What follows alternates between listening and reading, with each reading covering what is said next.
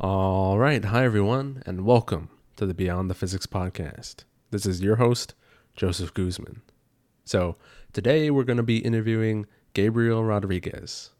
So, Gabe is a physics graduate student who is currently studying hadronic physics. And Gabe was born in Puerto Rico, having moved to the U.S. for this physics grad school program. So, as such, most of the talking points that we touch upon today have to do with cultural differences between Puerto Rico and the United States. For instance, we talk about Gabe's experience in the education system growing up, and I was quite surprised to hear the differences between our K through 12 programs. And we also talk about whether Puerto Rico should become a U.S. state, and we happen to have recorded this before a lot of the controversy dealing with Puerto Rico's governor, which inspired hundreds of thousands to protest. So unfortunately, we miss some of those talking points. And we also talk about Gabe's undergrad college experience, which is quite interesting because Gabe started off as an accountant, only to later discover that he wanted to become a physicist. So stick around if you want to hear how that transition occurred.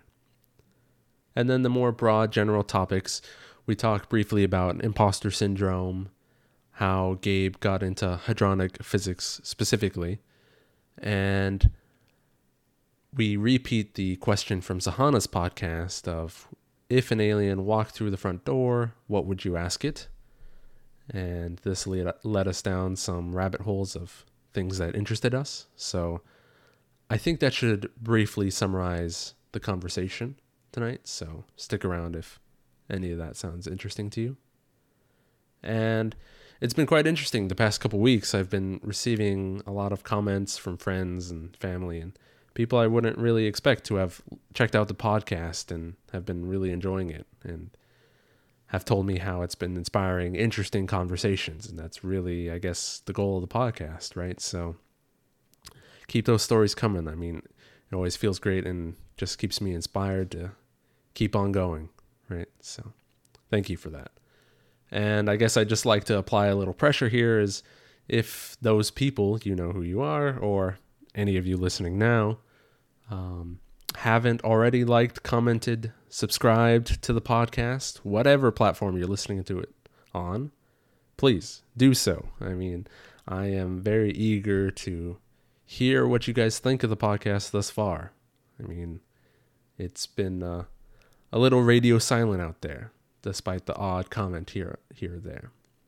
Anyways, I'll try to be patient, but please like, comment, subscribe. I would be forever grateful. Anyways, without further ado, I bring to you our conversation with our good friend, Gabe.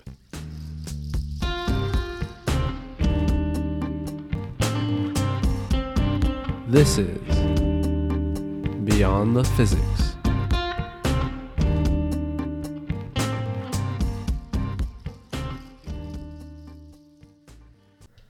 Okay, hi everyone, and welcome to the Beyond the Physics podcast. This is your host, Joseph Guzman, and I'm joined as always by my co-host, Irene Roman. Hi everyone, this is Irene. Hope you're having a great day. And today our very special guest is Gabriel Rodriguez. Hi everybody. I'm glad that you could join us today. Pleasure to be here. Right. And so I guess where I wanted to start today's conversation is perhaps starting a little bit with like your upbringing, right? And so maybe you can give us a little more detail as to what it was like growing up. So were you born in Puerto Rico? Is that the case? Right. I was born, raised until I was 24, 25, and I moved to start my graduate studies. Mm-hmm. Okay. So then do you think you could give us a little more detail as to like what it was like growing up in Puerto Rico? Like now that you've had some years in the U.S., have you noticed anything interesting in terms of like cultural differences or like anything that in particular you felt impacted you growing up? I mean, nothing major, I wouldn't say. But I mean, mostly I'm in the physics department studying. So I was like, maybe I should try to get more cultural experience with the United States. But for the most part, no, I thought I had a good childhood. I never had any problems with my parents. School was boring to me for the most part, and by the most part, I mean all the parts.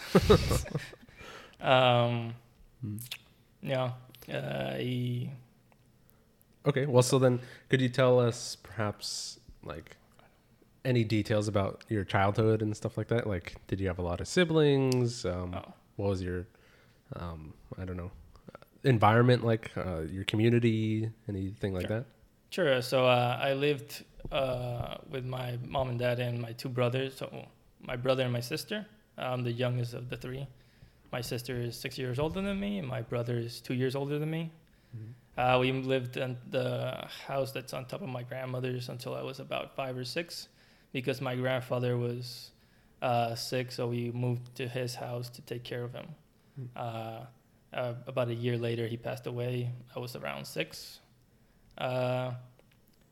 It was, I mean, aside from that, my childhood though was it was nice. My parents also, I mean, divorced when I was about 7 or 8. I went to two schools. I went to a small school that was a house before it was a school. It was a school until up to third grade. Very like close, small classrooms, maybe 20 people at most, probably 15. Like the principal was always around, and it was the kind of principal that whenever you had lunch, you were forced to eat your plate, or you would be she would sit down next to you and make you wait for like another 10 minutes until you finish your plate. So, it was that kind of environment. Afterwards, I went to my second school, where I stayed until high school. That was both these houses were walking distance from my house, from my second house where my grandfather lived. One of them was about 10 minutes, the other one was about 15 minutes. So I was always close to home. My community, when I was younger, the neighborhood was a little more lively. I want to say like around I was 12. It kind of died down, so I didn't have many friends around my neighborhood. Yeah, like I said, school for the most part was boring. I was never very interested in what they were teaching. My family, they're all business people. My dad was a mechanic. He owned a business for some time where he sold motorcycles. My mom studied accounting. My sister studied, what is it called in English? Marketing. My brother did administrative studies. So I'm the only one in my home that had to take more than calculus. Right. Yeah. I mean, yeah, that's a pretty interesting upbringing in the sense that it seems very different than my own already. Right. So like when I went to school, there was like even in elementary school, there was hundreds of kids. Right. So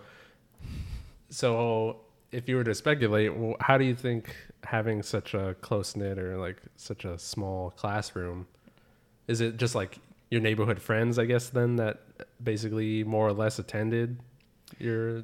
Yeah. So some of them were neighborhood friends. Some of them were from farther away, but that school kind of went out of their way to try to incentivize the parents to be more attentive to their children, and to have to make friends with the other parents. For example, my sister also studied in that school, and this is a bit of an outlier, but so my mom became very close friends with another parents from there. That group became very close of parents, and I've been going to one of those parents' Christmas parties till I was about 22. Wow. Every year, and to maybe sometimes if there was a big boxing fight. Boxing's a big thing in Puerto Rico. There was a big boxing fight. Sometimes he would do a party. We would invite us, stuff like this. Yeah. Yeah, that sounds pretty interesting. I mean, and then you also mentioned that the community kind of died down around 12 years old ish. Yeah. So why was that the case? I think that was mostly just coincidence. A lot of people moved out. And for example, I had about 5 or 6 close friends around my neighborhood, me and my brother. But so me and my brother went to one school, the other 2 of them went to another school. One of them moved that way. The third one originally was in our school and then also moved away about a year after I came in to that school. So I think it was mostly a coincidence that they moved all away. Okay, so like moved away to United States or somewhere else? No, I think none of them moved away. No, none of them moved away from the United States. So. And so how is it that they ended up at a different school to begin with? So there were 2 bigger schools that were nearby.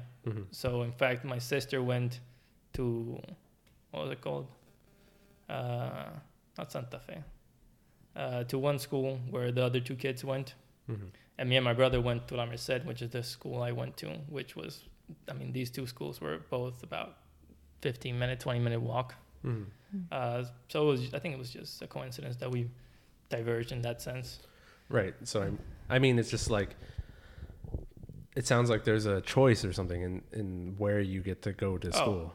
These are 2 private schools. Oh, okay. And I don't know how exactly things are here, but in Puerto Rico, private school doesn't seem as expensive as what I can gather. Yeah. It can be expensive, sure, but not as, like, my family wasn't that well off, and they could afford a decent private school.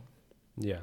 Yeah. So, to tell you my perspective, as at least to how I think it works in the United States, is that if you want to go to public school, it's determined based upon where you live. Yeah. Right. And so, like when I was growing up, I was basically on this locked path of like, here's where I'm going to go to school if I end up going to public school. I did go to private school for some years in middle school. My parents were not well off either, so they took out a mortgage on their house and went into debt for that opportunity. And it was very expensive from what they tell me. Basically more expensive than college, right? So it was a pretty big burden, and not many families would do the same. But yeah, so this is why, like, if you have a certain, if you have certain communities that are kind of disadvantaged in terms of the opportunities available to them, like certain teachers, might specifically choose to go to better known schools with better reputations and stuff like that. It could kind of have a rippling effect in terms of, like, you're born in this area, so you have a worse education growing up. Right. And so if you want to escape that, you either have to kind of like cheat the system a little bit and say, oh, I don't live here. I actually live in some relative's place or something, and end up driving, much longer distance to go to this better known school and stuff like that. So these opportunities of choosing different schools is actually kind of like a big barrier for a lot of families in the United States. Okay. So I don't know much about the public school, but I'm pretty sure it's not that way in Puerto Rico, because I know people from that did want to go to public school that went to public schools that were far from their homes. And I know there's a few specific ones that are specialized either in science or arts and stuff like that. And those take students from all over the place, from all over the island. Yeah. So of course we have schools with really bad reputation, so parents that care about their kids usually try to avoid those. But in my case, my mom also mostly mortgaged when my parents separated. Yeah. And partly was due because, they did fight, but there was a big hurricane around 1999 or 98. And so the shop where my father used to sell motorcycles got flooded. And so, recently before that, it had been robbed. So they had to close it. And so things economically got worse and blah, blah, blah. And yeah, my mom also mostly mortgaged it, partly because she insisted that private school is much better than public school. Therefore, I need to do this to get my kids into private school and get a better education. Yeah. Yeah, that's pretty interesting. Irene, what was your experience growing up in terms of like pre-high school, things like that? Yeah, I mean, I've gone to public school basically all my life. When I was young, I went to a private school for kindergarten and first grade, and then we moved to my parents specifically.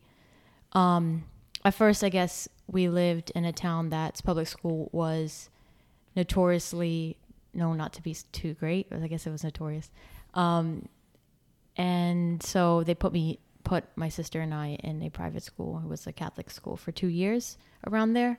I guess the whole kind of culture in Catholic schools, a kind of, I would say, I don't know how you can They're a bit more explain that. strict. Yeah. Like my school was Catholic. More strict. Light Catholic. It was light Catholic. I would call it light Catholic. So you have experience in a somewhat Catholic school Yeah, culture. yeah. I mean, it's not super strict, because I know like my parents went to more strict, and they like hit you with the ruler like that severe. Yeah, I mean, I Mine definitely was- wanted to ask you too more about the culture, the educational culture, I guess, in the schools that you had gone to, like how the school system was set up, the classes set up. Was it more freedom for the students? Was it very structured? Was it strict?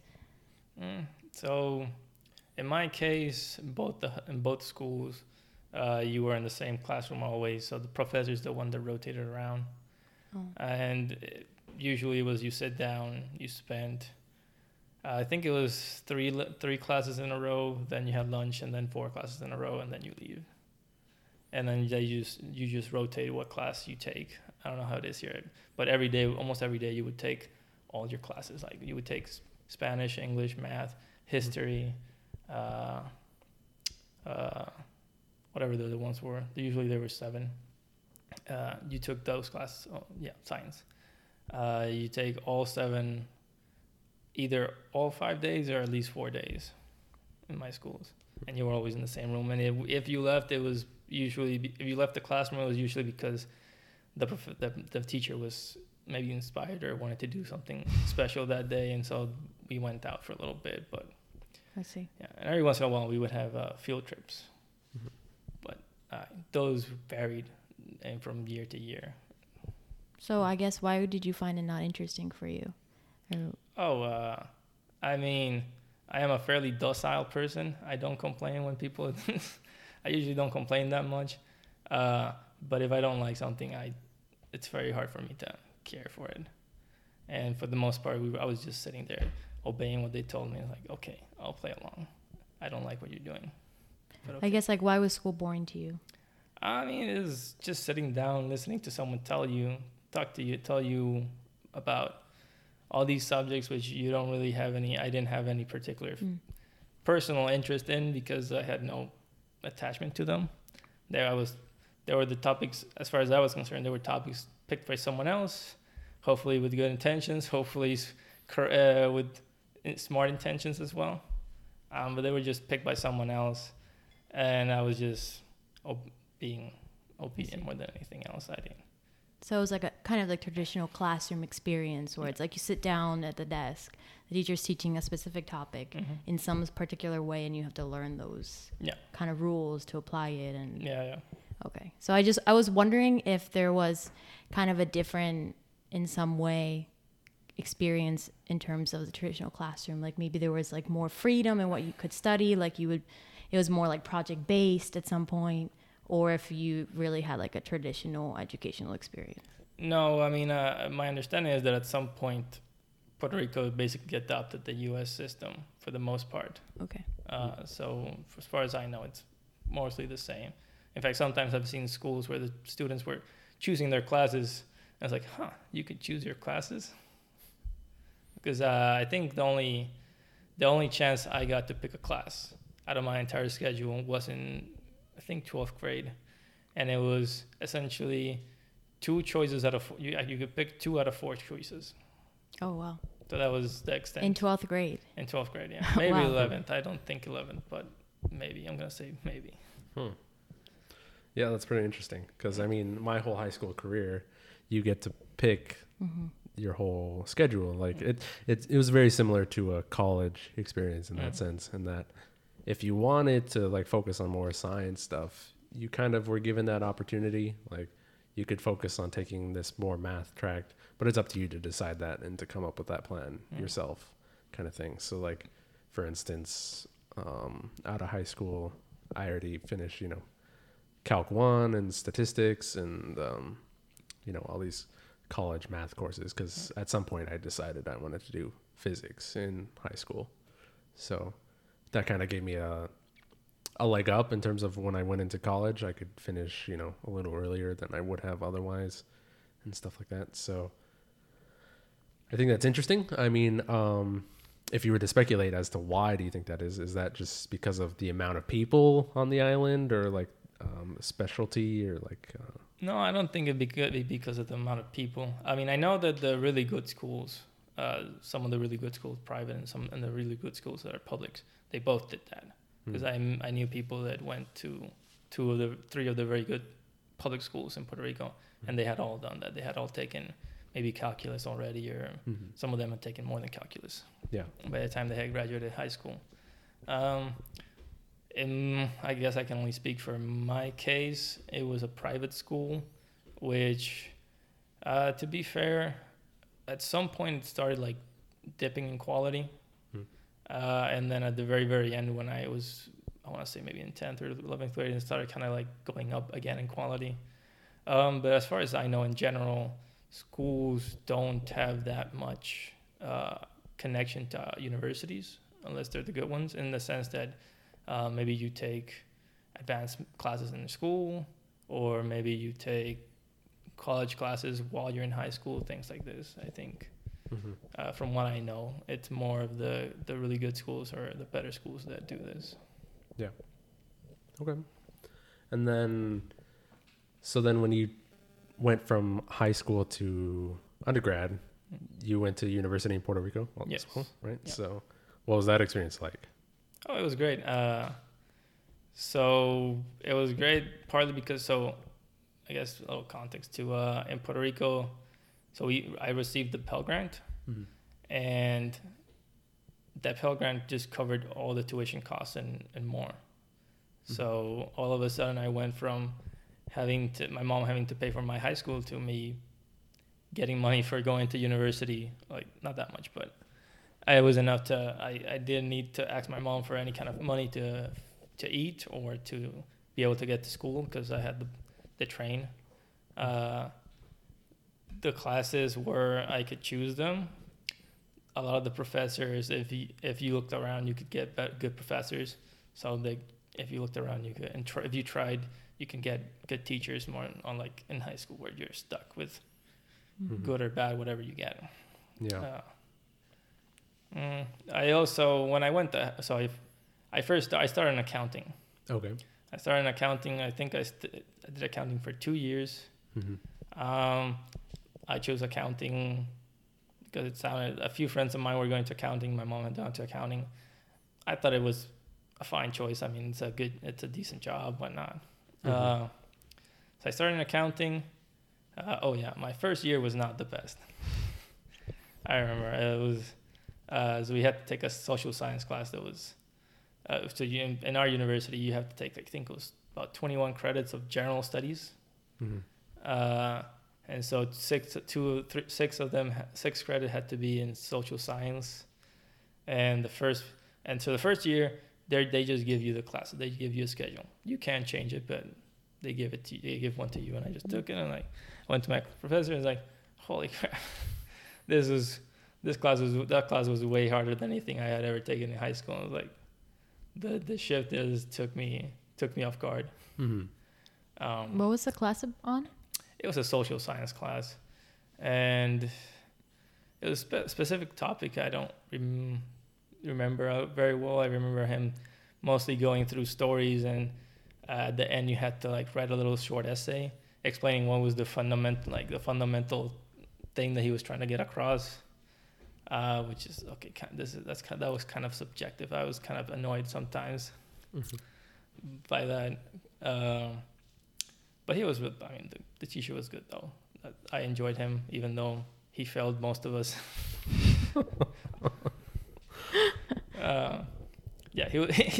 it was a fun experience to be in his class. Mm-hmm. Not in the test though. Yeah. But anyways, I suddenly had freedom. So in high school, I started learning about a little bit of physics. Like, it was interesting, Mm-hmm. but I didn't really think of it as something I could. Actually, no. I thought about it as, if I don't like accounting, maybe I can just do physics or something like. It was something I knew about, but I didn't really think about it as the option. Yeah. So I started studying accounting. I realized how boring it is. And at some point, like, I like physics, because I was watching a lot of documentaries, I remember in that time. So I decided, okay, maybe I shouldn't jump ship, because who knows what it's like. So I remember while I was still studying accounting, I took Calculus 1. And I was going to take Physics 1, but, because I play field hockey. And the semester I was going to take Physics 1, I had one tournament in Mexico, which was like 2 weeks. So I actually did register for the class, but I lost 2 weeks because of this tournament.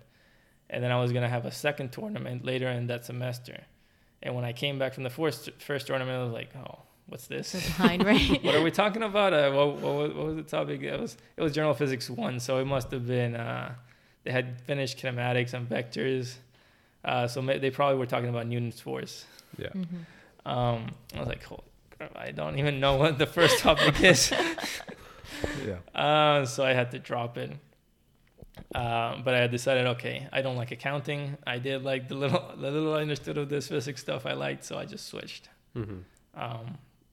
So next semester I couldn't take physics because they only taught physics 1 the first semester. Mm-hmm. So I just took a few maths classes and continued on. Do you think we could explore a little bit more as to those motivations, as to so going from accounting, which in my perspective seems like a very pragmatic, practical type of work, right, to something like physics, which is very abstract, like you could almost say idealistic type of work.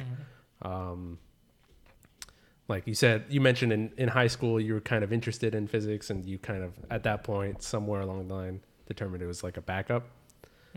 What led you to think in the first place that it could be a backup for you? I mean, I wouldn't say that it became a backup. I would say that I never took physics in high school. Okay. So the most I got was chemistry. So the only reason I learned anything about physics is because I kind of ran into it at some point, probably in YouTube, I'm guessing. So or maybe in History Channel. Physics wasn't a requirement in the high school? No, there was no physics class in the high school. Oh, so you could not even take physics in high school? In fact, I remember I was in the advanced math class in my school, and we took pre-calculus. Oh, so they never... I mean, I was going to ask you about the track, the math and physics tracks and science tracks that you had in school in general as well, but I would like to know about that, but I also want to continue with your question too. So, I mean, we can. I mean, maybe that'll give a little context. Sure. What's the level? So yeah, and from what I remember, I think in 9th grade I took algebra. 10th grade I took geometry. 9th grade algebra. 10th grade geometry. 11th grade, I don't remember. I know I took pre-calculus in the 12th grade. In terms of science, I took, I think, biology 9th grade. Or no, 10th grade biology. I think it was 11th grade chemistry, and 12th grade I didn't have any science. There was no.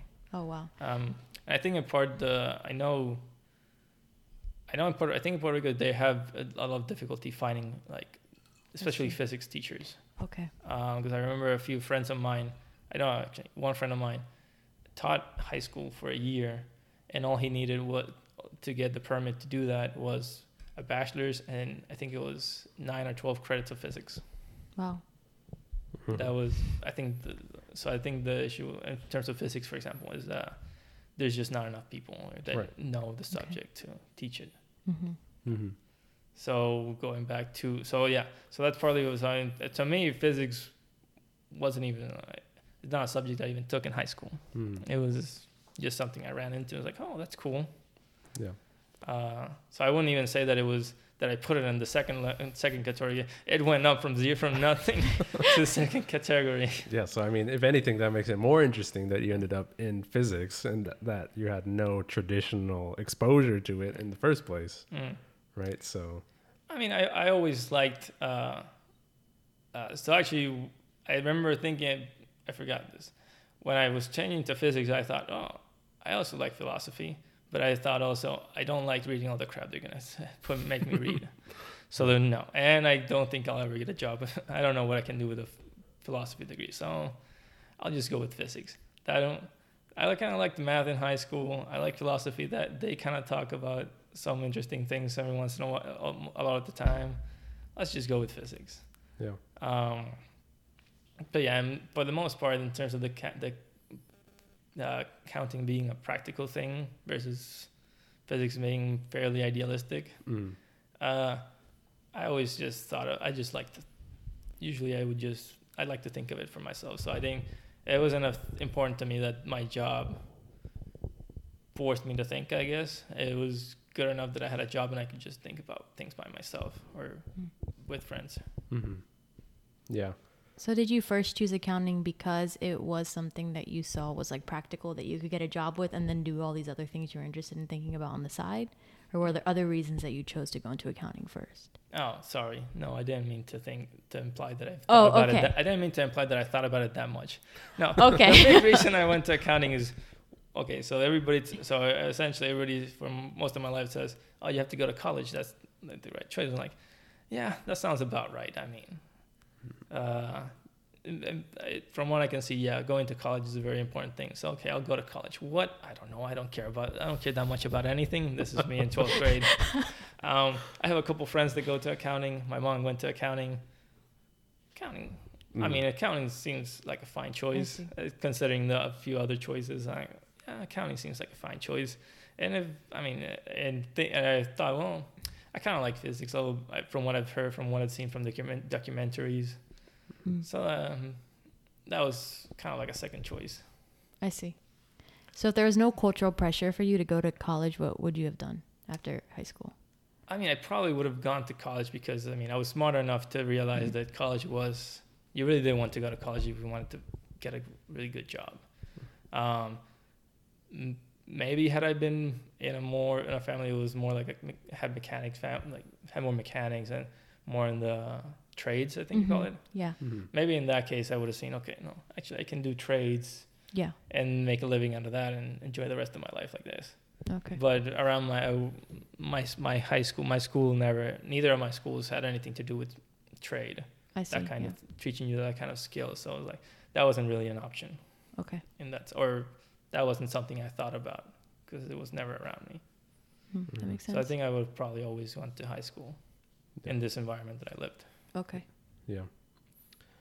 Yeah, I mean, it's interesting, like, in terms of, like, the German system, right? Because in Germany, I think the way they do it is, you go to high school and then at some point you decide whether you're going down the trade path or you're going down the academic college path, right? And those are two kind of separate tracks that they try to prepare you for in advance. So I wonder, That's during high school that you choose that? I believe so. Yeah, I think so, but I'm not positive. My stepdad told me about it at some point, but I forget the details, the intricacies. But yeah, that's interesting because, I mean, I guess we do have a shortage of people going into trade jobs here, right? They are definitely in need and desire in terms of the demand for the economy. But yeah, so I mean, I also did like a little bit of accounting work for like one summer while I was kind of just job surfing. My stepmother is she's a biller for medical practice, right? And so I picked up some work there, and yeah, for me it was kind of mind-numbing work, right? It's just like you're literally just a calculator, right? You're just, well, in my experience, I was just adding up numbers, keeping track of totals and stuff, and it was like not very stimulating. And so for me personally, in that environment, I would go crazy. So I mean, if I was in your shoes, I would say you made the right choice. No. But I mean, I'm sure it can get a little bit more advanced. Yeah, of course. You have to do some investigation, figure out where these report. Like, to be fair, they gave you the worst part of it. I mean, because in fact, in like bigger firms, they have all this software that just does most of the thing for you. Yeah. Like when you take accounting classes, what they teach you is essentially what I would say like rules of bookkeeping, and what are like what are the right ways of doing like bookkeeping in general, which is I didn't find very interesting. Yeah. Yeah, interesting. Okay, so one more, well, maybe a couple more things I wanted to touch on from your homeland is, I don't want to get too political on here, but so you could try to avoid that if you want to. But so how do you feel about our current administration and how we as a country have dealt with, Puerto Rico after the Hurricane Maria and stuff like that? How do you feel the state of Puerto Rico is currently? Do you feel like perhaps the administration should be doing more? Is there something that we should be advocating for in terms of, bringing some things to light in terms of like not enough advocacy for Puerto Ricans? I mean, I really don't know because I mean, whatever you say about Puerto Rico, it's not a state. So like a lot of time people say, they're not treated the same as a state. Well, they're not a state. So I would say like the question is, okay, they're not a state. Maybe they shouldn't be. The question from the Puerto Rican standpoint is like, how are you going to treat us? And based on that, we will respond, I guess. Mm-hmm. And a lot of people in Puerto Rico want to be a state, and they want to be treated the same way. And from their perspective, then yes, I would say that you haven't treated us as well as a state. Right. Other people could say, yeah, but you're not a state, therefore we don't have to treat you like that. In which case, I would say, sure, okay. But then, for example, when Mexico and Venezuela want to bring in ships, then you should just let them in. I mean, if you're not going to treat us like a state, then give us the freedom to act like the way we think it should be done. In the case of like what happened with Hurricane Maria, I know for a fact that, or I read articles that said, there are Mexican and there are ships essentially from other countries. I remember Venezuela and Mexico being two of them. They were just anchored outside the island because it took Trump, I think, 10 days to lift the Jones Act, which prevented non-U.S. ships from going to Puerto Rico. Mm-hmm. So, for example, that being thinking that you should treat them as well as a state or not, well, that was just negligent from them. That was too slow. I mean, yeah, that's nothing to do with how much do we do for you. It's like what are we stopping you from doing? That's a complete so that for example, that's completely I would say completely wrong. Yeah. But in terms of Maria, I know. I mean, at the end of the day, you did help a lot. I don't know, and I was not there while it happened. So all I know as much as not as much, maybe a little bit more because I have family who give me anecdotes and friends who gave me anecdotes. But so there were just as many anecdotes about, or not many, just there were the same way there were anecdotes about how FEMA had left this huge storage of water there for months because they didn't have the logistic capability of this, distributing it or whatever. I also had a friend that told me, he was helping FEMA and they went to one of the pueblos, and the mayor of that pueblo went up to him and just took water, just asked him, give me that water, and just left. Which is not a problem with the United States. It's a problem with like the internal problems of Puerto Rico, and what I would claim is the low quality of the political class. Okay. I was actually telling someone else the other this kind of changes a little bit the topic in terms of the relationship U.S. Puerto Rico. Another friend from physics was asking me about what we were talking about politics, and at some point I told him, I was explaining to him the problems that Puerto Ricans have caused themselves in the sense in like their own political culture. like their own politics. So I just said, okay, why would the United States accept unincorporated territory which bankrupt into a state? Because he was saying, oh, I think they should be a state. Why would you do that? Why would you take an unincorporated territory that's bankrupt? Why? I don't know. Morals? Okay, good. Okay, let me ask you something. Why don't you just take off all the embargoes and let Puerto Rico trade and manage their own diplomatic relationships with the rest of the world by themselves so they can build up their own infrastructure, which however, if they want to specialize with the United States, they'll probably do that, but whatever. If they can, or we can, get ourselves out of it now that we don't have these extra restrictions due to the United States, then we have proven that we are capable of being a good state, and which I think from the side of the people who want statehood, I think would be a stronger case. Like, oh, we are as good or better than many of your own states. We should be a part of the union because we want to, and we have already this relationship with you. Mm-hmm. And from the people from the side of the pro-independence people, well, they have proven that they can be an independent state or independent country. Now they have to convince the rest of their people, okay, it's a better choice than being with the United States. Mm-hmm. So that's how I fall. Okay. So where do you personally fall on that side of the fence? Pro-independence or pro-statehood in terms of... I mean, mostly because of sentimental reasons, I fall on the pro-independence. But if they want to be a state, that's not going to keep me from sleeping. Okay. I care more about them.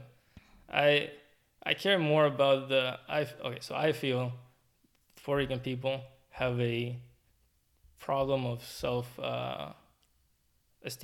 Mm-hmm. And which I would rather, and if they resolve that and then want to join the United States or be independent, I care more that if they resolve that and still want to be a part of the United States, that's fine with me. That's not that. Okay, could you explain more? What do you mean by problem with self-esteem? Problem with self-esteem is the ease with which, or the view with which people look at how everything done by the United States in general is taken to be automatically good. Mm-hmm. Like, if we want to resolve a problem, if the government wants to resolve a problem, typically what they do is they look at someone from some state from the United States, maybe the federal government, and they try to imitate them. It's oftentimes, all the time, you'll hear politicians talking about colonized people, and I mean, when two parties are when all the politicians are using the same term, it means nothing. So even almost the politicians keep talking about being colonized people, and they're just reacting to whatever the United States wants to do or whatever. I don't know. Yeah. So, I mean, to me, that seems less like a self-esteem issue and rather like a critical thinking capacity. Like something that we've been advocating a lot for on the podcast is in terms of like educating people and in terms of like allowing them to properly question things and come to conclusions for themselves, right? And so I don't know if you have any questions along this line, if anything's coming to your head, but to me, this seems like more like an education issue than a self-esteem or like mental health kind of thing. I mean, I would say that a lack of self-esteem can stop you from being a critical thinker. Okay. Because if I am capable of realizing why you're wrong, but don't have the self-esteem to act on it. So for example, I build this argument that completely proves to me that you're wrong, but I still see you as the figure that is always right. Yeah. Then the problem, the thing that's stopping me is not my critical thinking; it's my self-esteem. Yeah. So I think in this case, the the problem of self-esteem is partly why a major reason why there's no critical thinking or less critical thinking than perhaps there could be. Yeah, I take your point. Anything to add to this, Irene? Yeah. I don't know. I mean, I guess like from your perspective, what do you think has formed this kind of environment in Puerto Rico? Well, like a fear to question or what caused that, I guess. Yeah. Okay, so it's been more than 100 years now since Puerto Rico and the United States have had a relationship. And at first, the beginning, from what I know of history, essentially the United States would choose a general governor, usually an actual general, send it to Puerto Rico, and he would be the governor of Puerto Rico, so general governor. And for a long time, they were not the nicest people. There were at least 2 massacres on their people chosen by the president of the United States. Something that these governors would often do is, Puerto Rico is Caribbean, so it's very fertile land, especially for sugarcane. Apparently, I heard once it's one of the best in terms of yield per area. It was one of the best in the world. So something they did is they brought all these U.S. companies, bought all the land from the local agricultures, and then monocultured the crop. Yeah. So they would specialize in sugarcane because all these people were coming here to get huge amounts of sugarcane per area. Yeah. So that's what happened in the sugarcane. And during, I think it was in the 1930s, Puerto Rico and the United States allowed Puerto Rico to get their own constitution, which was approved by Congress. And so obviously the first governor of Puerto Rico was very friendly to the United States. So, the United States, at some point when they gave us citizenship to people in Puerto Rico, they did that by tying it to the Jones Act, which essentially the trade is we get citizenship, they get our ports and our essentially our borders. So that's why we can't trade directly with other countries. All ships have to go to U.S. mainland and then go to Puerto Rico. So it's movement, things like that. The U.S. has always had influence in Puerto Rico. Like, if you go to Puerto Rico, it's very hard to walk places because most of the roads were built by either United States engineers or with a lot of U.S. influence, which they wanted to import their cars. That's my understanding of what happened for the roads, the infrastructure of the roads. It was U.S. car companies wanted to import their cars because it was a new market. So, and because of our relationship with the United States, they had very favorable conditions.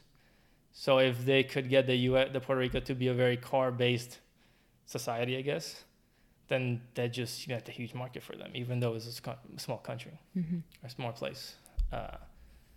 So yeah, steps like that. There have been cases where Puerto Rico has traded with other which has like signed contracts or not contracts, treaties, I guess it would be, with other contracts that put I think there was one case with Japan, some chips or something, and then the Congress said nope, you can't do that, and so we had to just back off from the treaty. Or for example, I know with Dominican Republic we have several I think they're called accords because they can't since you can't sign treaties, you kind of like accord with that we kind of make an accord with the Dominican Republic, and so it's like a under the table treaty kind of thing. It's like we'll do these for each other, but we're not gonna make it official like most countries. Yeah. And I mean that changes a lot in your mentality when you can't think of I'm gonna trade with Spain or Japan or something like that. I'll trade with you first. I have to trade with you first, and okay, after 100 years of you trading with him first, then Also, because people can jump so easily from Puerto Rico to the United States, there are more Puerto Ricans in the United States than there are in Puerto Rico. Yeah.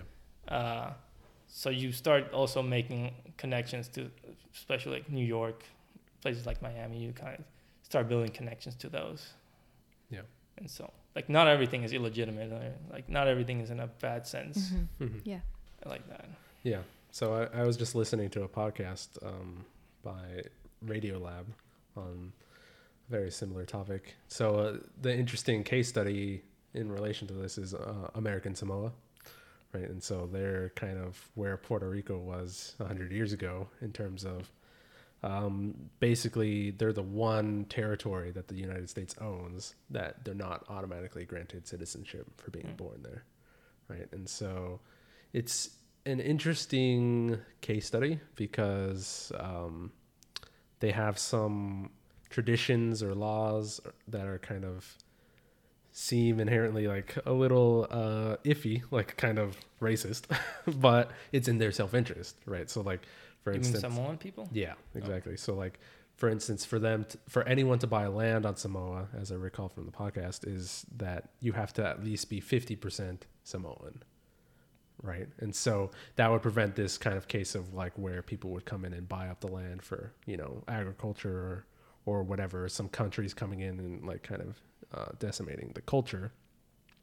But it is also inherently racist, right? In the sense that like you could have Samoan people there, and if you're under 50%, you're kind of like shit out of luck, right? And that's not right either. So the Constitution would guarantee you those civil liberties in terms of like you have the right to, you can't be discriminated against for your race, or you know there's your sexual preferences or your religion or whatever, right? So there's a lot of baggage that comes with citizenship and stuff like that, and so like it comes with all the civil liberties, but at the same time it comes with all the like capitalistic kind of baggage that kind of works generally towards the detriment of that native culture, right, in the name of globalism or whatever.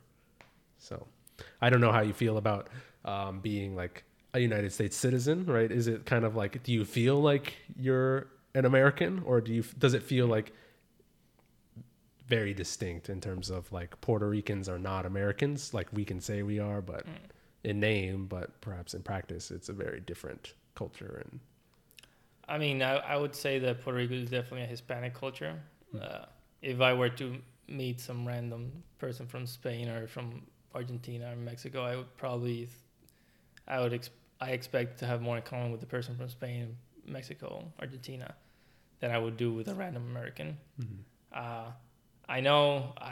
I think of myself as, I've always thought of myself as Puerto Rican, and kind of like the United States was over there, I guess. Mm-hmm. Like I never thought of myself as American. Mm-hmm. I know that there are a lot of people in Puerto Rico do feel like they're Americans, especially in, for example, like the people who are pro-state. Sometimes I've seen them when they either debate or respond to some pro-independence person or someone who's kind of in that, like talking in that kind of tone, like kind of manner, right, or attitude. They sometimes start like saying, "No, we are American citizens" and stuff like that. So I would say that we are fairly divided. I think that's a fair thing to say. Mm-hmm. And I think the referendums that have gone in Puerto Rico. So the 2017 one is not a good benchmark, but the 2012 one I think is a good benchmark, because you see a 40-something% of the people who voted being pro statehood, but that is less than 50%. And in fact, that referendum had 2 questions, and I wanted to say something around 15. I think it was less than 20%, but more than 15% of the people who voted for the first question did not vote for the second question, in which they asked, do you want to be a statehood independent or what? They just left it blank. Mm-hmm. So I would say that I would guess that there's a big percentage of people who feel they're part of the United States. Yeah. But I guess it's kind of like what Americans, they're the biggest minority, I would say. Mm-hmm. I would say, yeah. And if we could tie this back to physics, how do you think?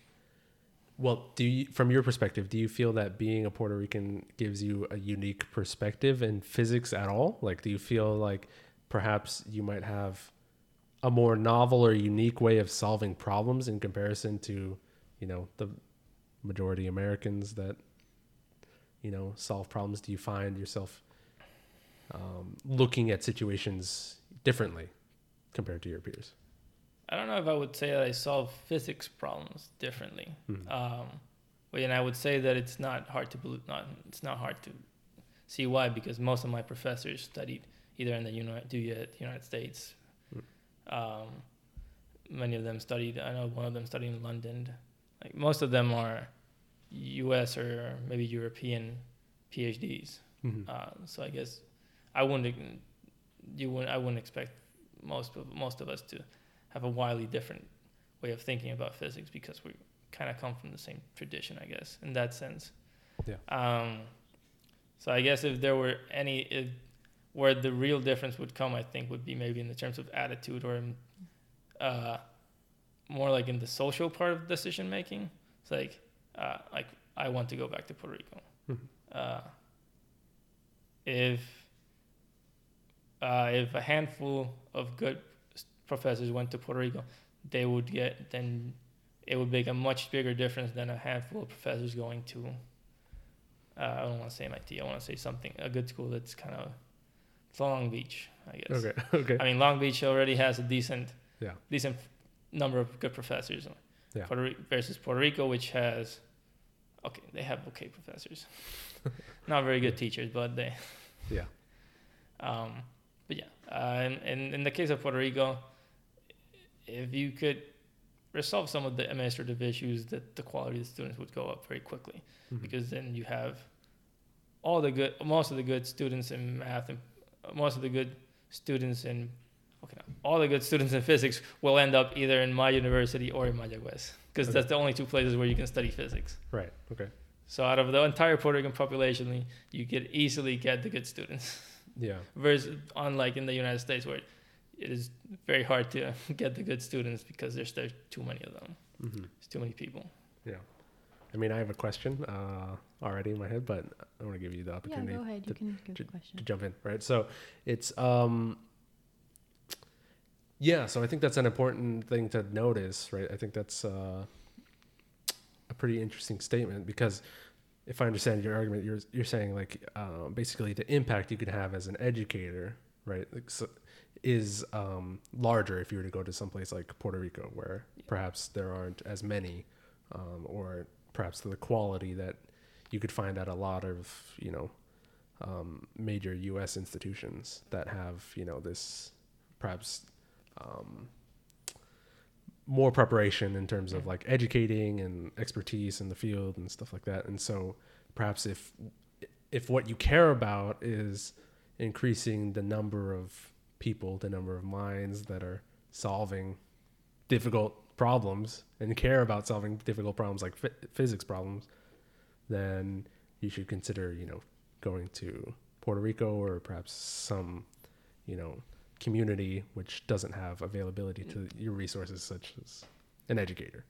Right. So yeah, that's the specific choice I made was that one. I mean, I can imagine other choices.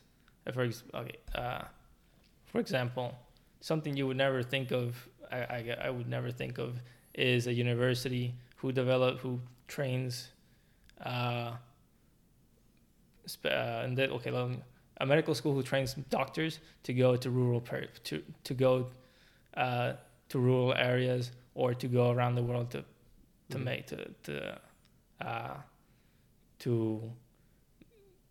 affect the most amount of people by going to the worst places where you get small amounts of good doctors. Yeah. Well, the many bad things you can say about Cuba, they have a very good medical school that does exactly that. I remember when I heard that for the first time, I was like, what?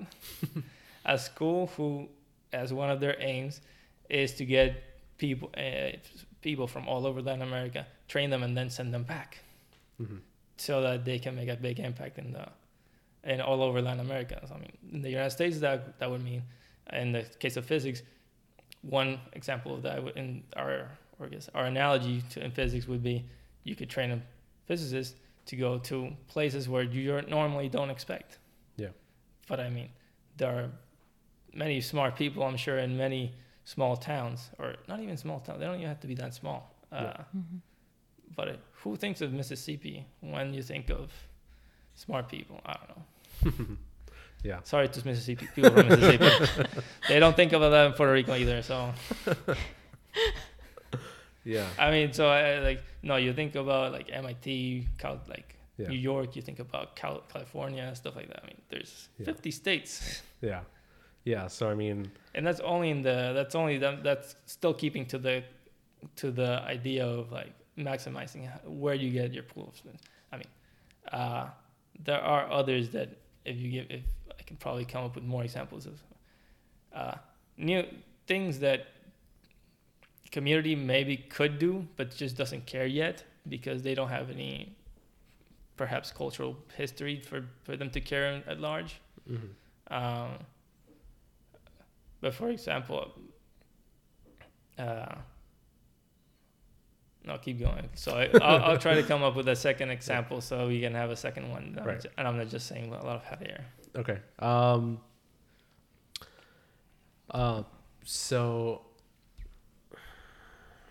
Can I ask a question, I guess? Yeah, go ahead. Jump in. So, I mean, I guess, what do you think would be more motivating to get more people to be teaching physics? Specifically, qualified people who maybe learned physics in some reputable university to go back to these areas of need. And what are the barriers to stop them from going to these areas? Like, you have this goal, you want to, it seems like you want to help your community, right? Yeah. And you want to, in a way, change the community in the way maybe physics is taught or in the universities you went to. So you can reach more potential physicists who can then come from Puerto Rico and contribute to the field. So what's the barriers for more people to do that? And what do you think could encourage more people to do what you're doing? As to the barriers, the barriers I can think of are, for example, reputation. Like, we tend to want to go to places with very high reputations. When you're a graduating undergrad, you want to go to MIT and Caltech, even though you don't really know almost anything about these places. You just know the name. It's like, oh my God, Caltech, MIT. So one of the barriers is reputation and how much we care about it. Second difficulty is when you go to big institutions with a lot of reputation, it's easier to get funding. I mean, being the same quality of researcher in a bigger university can more easily, you have easier access to grants, for example. I remember there was a time where in my university we had a scandal about some scandal with the funding, with the NSF funding, and for a couple of years I remember our professors were having a harder time getting grants just because of that. It has nothing to do with the quality of research. It had to do with the bad reputation of the university. So yeah, in that sense, there are things that the person can't do to improve the situation. In terms of incentivizing, I don't know. I mean, my reason is purely love for my community, I guess. I mean, like a emotional connection to where I used to come, and I wanted to go back. I mean, you can always artificially go to a few universities and say, oh, the NSF you can envision the NSF going to, I don't know, take 10 decent middle to low middle quality, say, I'm going to fund you 10 positions or 5 positions for the next 5 to 10 years of your university. Can take those 5 positions in 5 or 10 years and keep and like an initial investment in the universities in middle to lower middle or lower universities. That's something they could do. And if in the universities that take advantage of that, then they can probably do a lot. Because I mean, if you suddenly get 5 professors and you treat them well and you keep them I don't know how to say, like, feed them what they need. Yeah. They'll grow, and then they can make a decent department. I mean, yes, of course, that's something that could happen. It's interesting, yeah. But without the initial funding, they can't do that. That's something that can be done.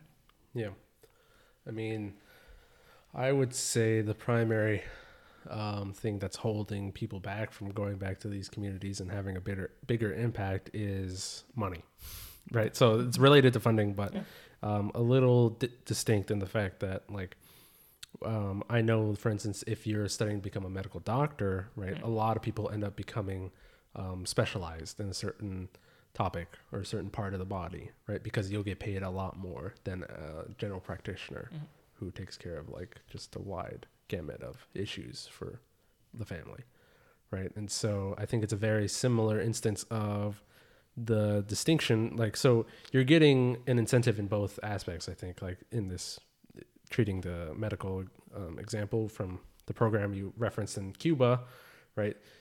The incentive that you're getting, right, for going to these, I don't know the proper word, these disadvantaged communities, right? So is that you're promoting you're perhaps the wrong word, but exploiting this emotional reaction towards helping people, right? Your altruistic tendencies, right? That's the incentive. But you also have to recognize that that incentive is coming at a sacrifice of, if you were to go to the United States and become a specialist in whatever, you're sacrificing this potential, hundreds of thousands of dollars a year, right? So it's a difference in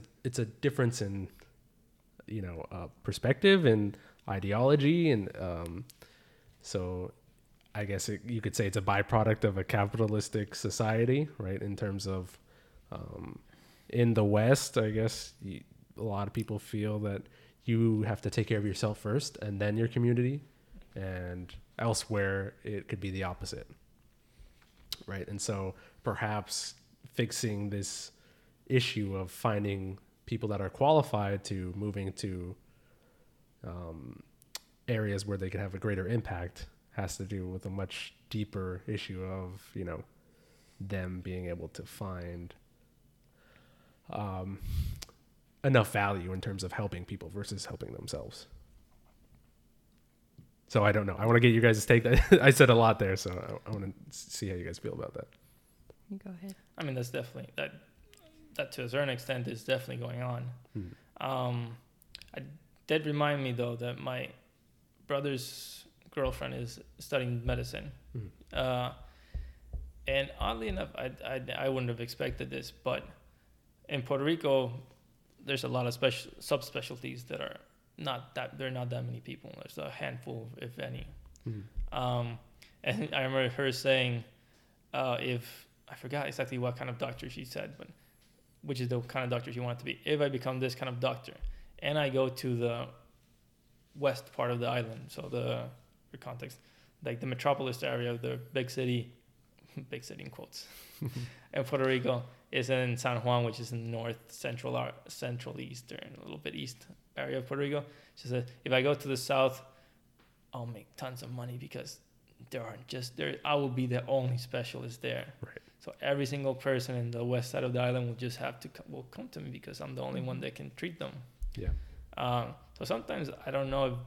I wonder if that could be a general thing that's going on, that people either they're not thinking of, oh wait, there's this market over here. Let's say put in, I guess the capitalist wording. There's this market over here that I could exploit immensely, but because I'm focused in the big city, for example, which is why I mentioned the reputation. Yeah. If I'm focused on being in the big place with the big people, then I don't want to go there. Yeah. And that also reminds me something very curious. I remember my brother's girlfriend telling me there's this one scientist in the medical school, which is apparently like a huge big shot in fear research. I think it was like he studied the reaction of fear in animals. And he was one of the biggest people in the world about this. And I remember her telling me, yeah, I mean, he likes being here. Partly, one of the reasons he likes being here is because he's the big, he's the huge fish. Yeah. He's not the big fish. He's the huge fish. Yeah. Unlike if he were in, what is it, Princeton Medical School, which is a really big one, right? Yeah. Then he would be another big fish. Yeah. So I wonder if that's also something some people aren't thinking about. It's like, you can be the big fish with the big fish, or you can be the huge fish with either medium or small fish, I guess. Yeah, I mean, that is something I was also aware about, that, you know, in terms of doctors in rural areas, actually, that is an interesting counterpoint in the fact that I do know you could go to more rural areas and get paid a lot more, but you're sacrificing, you know, perhaps being around a lot more things to do and friends and things of the nature. Yeah. But, yeah, and the point that you just brought up, I think, is something that really impacts mental health in terms of graduate school, right? I think it's always important to feel like you're at least close to equal footing with your peers, right? Like, rather than, you know, being a big fish in a small pond, being a big fish in a big pond, right? So like if you're just one of many students and your perspective is that they're more qualified than you, that they're more prepared, you know, it can feed into this imposter syndrome of like, you feel like you don't deserve to be there, and you feel like, you know, people are going to find you out, and that can really have a negative impact in terms of your mental health, and therefore your own sense of value in your work in terms of graduate school. So I don't know if you guys see that in your own particular experience. I guess like perhaps I could invite you to jump in. Like, what's your experience, Irene, in terms of do you compare yourself ever to your peers, and how do you feel about that, like, in general, I guess? Yeah, I mean, I think it's natural for the most part for people to compare themselves to the others around them as a check to see whether they are where they're supposed to be, I guess, in terms of where you are in the environment that you are in the moment. I think it's a natural thing. So, of course, I do it. I would say that I never really feel that I am at the level that let's say, I wouldn't say that I feel I'm at the level of the majority, let's say, you know what I mean? So I usually tend to feel like I am not good enough to be, let's say, studying physics or in this program or doing theory. So I don't feel like I am, for some reason, have the capabilities to be successful in what I am passionate about. But at the same time, I know that it's probably a combination of factors that I've encountered up to this point that have kind of created this perception in my mind that I am not of the mind that's capable of doing this specific type of work, which I don't think is necessarily true. I feel like if someone is passionate and interested in a topic, they should have the freedom to explore what they're interested in, period, you know. I think that in general in the culture, it seems like a lot of times, I mean, maybe it's getting better, who knows, but it seems like there's like an emphasis on these specific type of mind and type of skills that a person needs to have to be able to be successful in this area of physics, let's say, specifically theory, let's say. That there's this idea that there's only like a specific type of person that can pursue this path.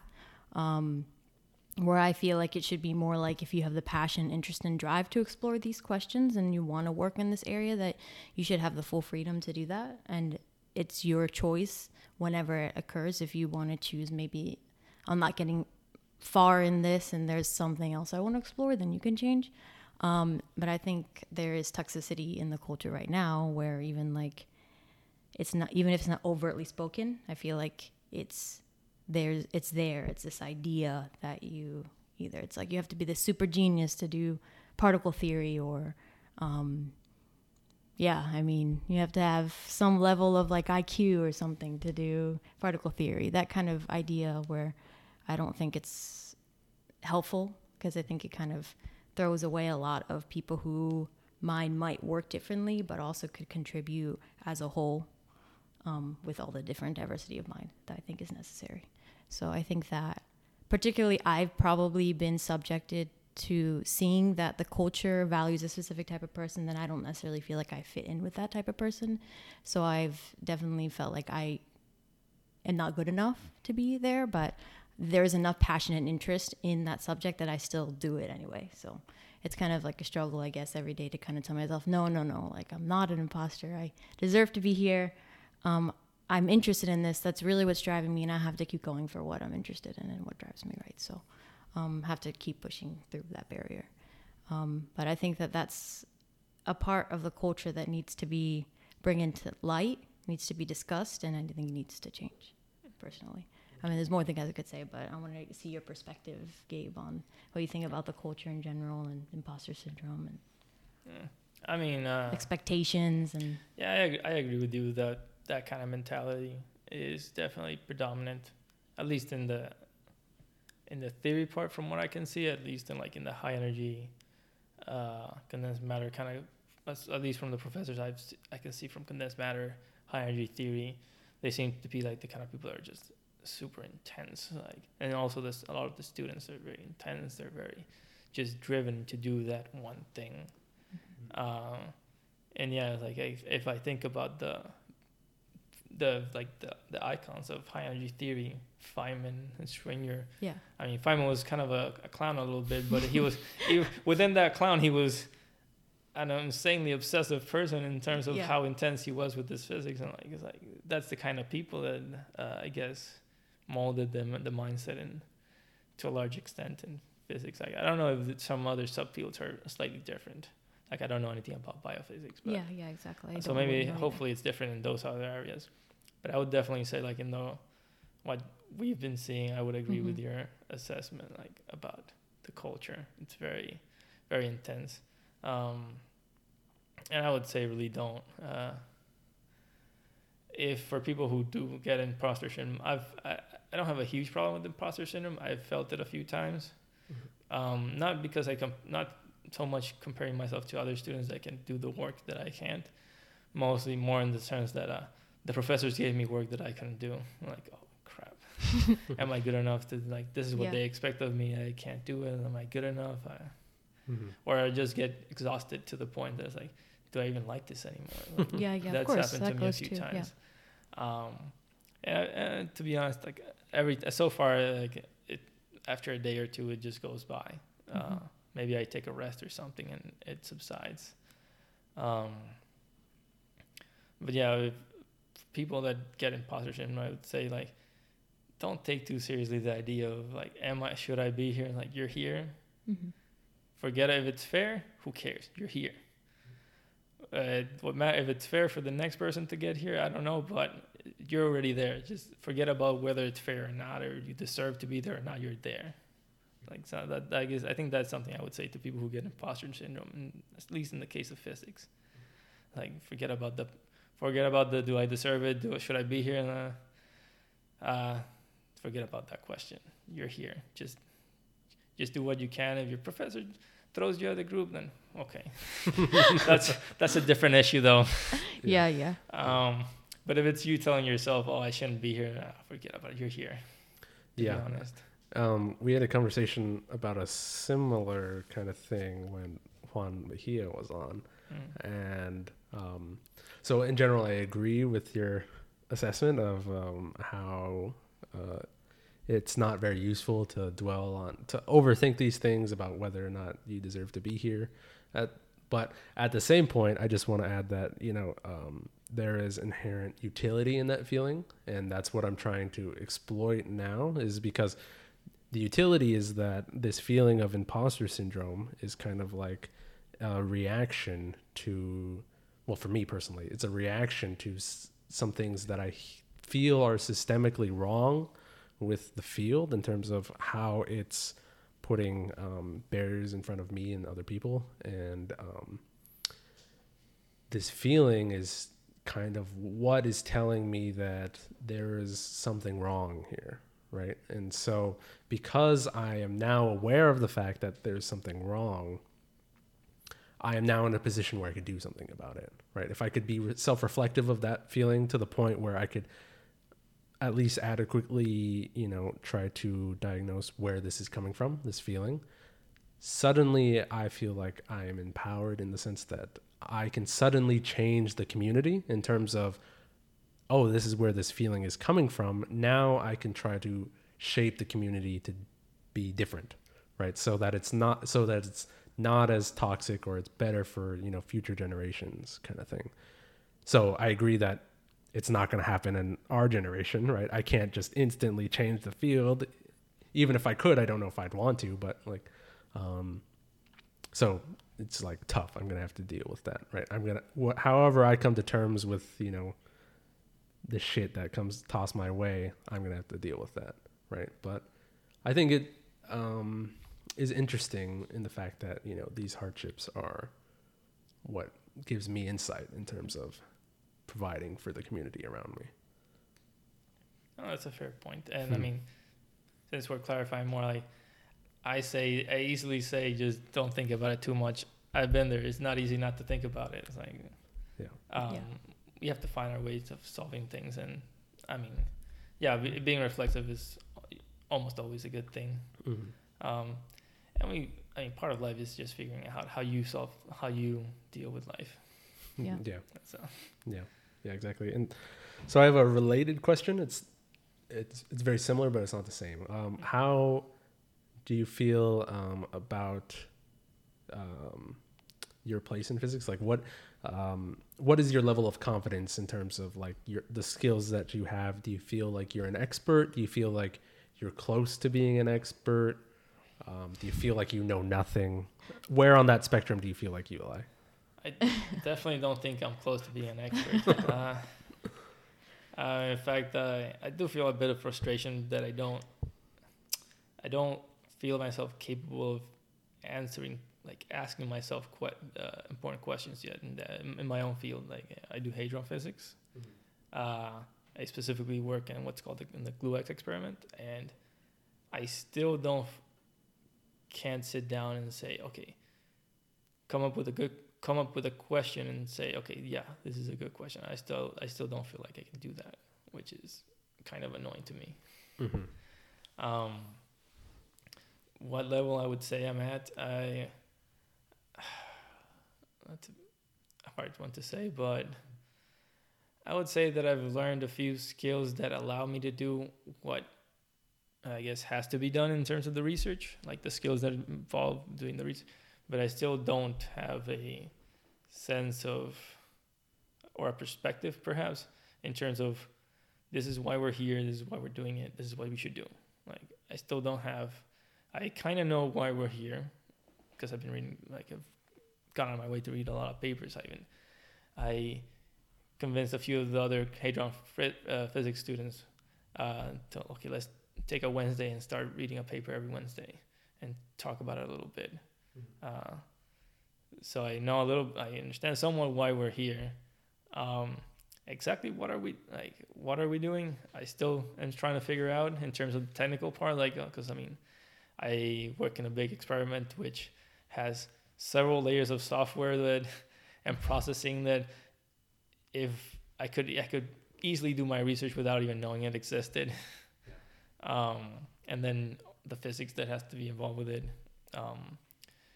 I don't need equations anymore for the most part. I which is completely different from every physics class I've ever had. I don't know about you guys. Mm-hmm. All they teach us is how to solve equations, but this time, no, they're not trying to solve any equation. I'm not trying to use pen and paper or anything. I'm just trying to think.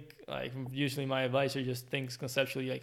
I think these things should happen. Therefore, these are the right variables, and this is the kind of thing we want. This is the kind of analysis we want to do. Okay, that's completely different from anything I've done in any class. They've taught me to solve integrals and to solve partial differential equations and stuff like that. Mm-hmm. Irene, you want to jump in first? No, you go ahead.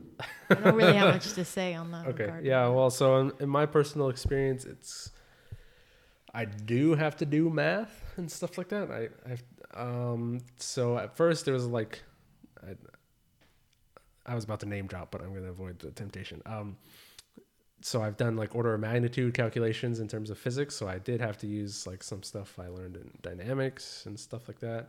And then at that point, once we got to a point where we asked a question, I don't know how much it was me asking the questions or it was me being guided to ask the questions. So it's difficult for me to say how prepared I feel in that aspect.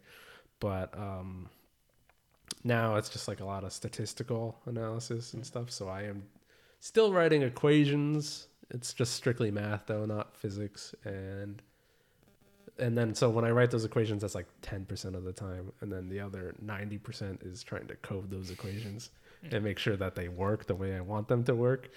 And so, so it's still not, it's still mainly not the skills I was taught in classes, even though it's like a theory group and stuff like that. So, I mean, that's my personal experience. And I don't know if you have anything to add to that. I mean, I don't think I've done as much as research as you in general, or you either. So, and then I just joined this new group, so I'm just reading up on material. But I would say that, there's probably, depending on whether you're doing the theory or experimental, you're going to be seeing obviously more of the equations. So when I worked a little bit in nuclear theory, it was mostly coding, like you said, 10% manipulating an equation, and then now figuring out how can I code a specific potential using C. Yeah. So it was minimal, kind of a, manipulating equation, and then a lot of it was coding. Yeah. I don't know how this new group will be, so we'll let you know when I figure it out. Yeah, we'll wait for the updates. But so maybe you could tell us a little bit more about how you ended up in Hadron Physics. And so I guess like it's one thing to be motivated to pursue physics, and then it's another thing to end up, physics is so broad that you could literally end up anywhere on the spectrum. So how did you end up deciding Hadron Physics? In our university, we for the first year students, every Friday they have like a small seminar kind of thing where they bring in the professors from our from the department to talk about the research, and usually they're divided by topic, of course. And so I would go every Friday to us. I was initially a little more interested in theory than experiment. But then, as I saw most of the groups, I kind of started discarding people like condensed matter, not my thing. So it's kind of out. Nuclear structure reaction, kind of maybe.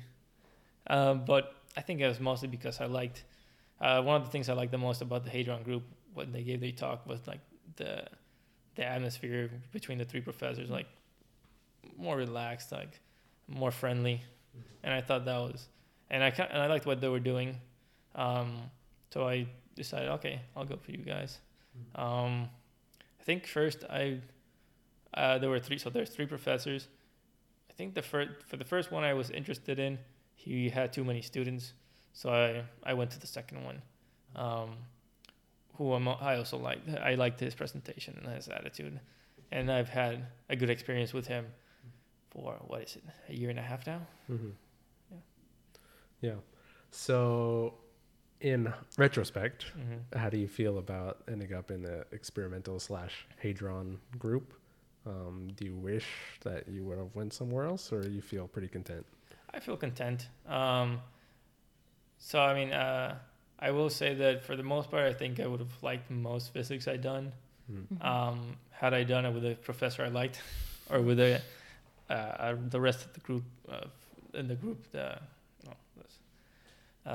the rest of the group that I was working with, I think when you like physics, you generally like most of physics, and in my case at least, I think having a good group of people with which to work with was very important. Me liking what I was doing.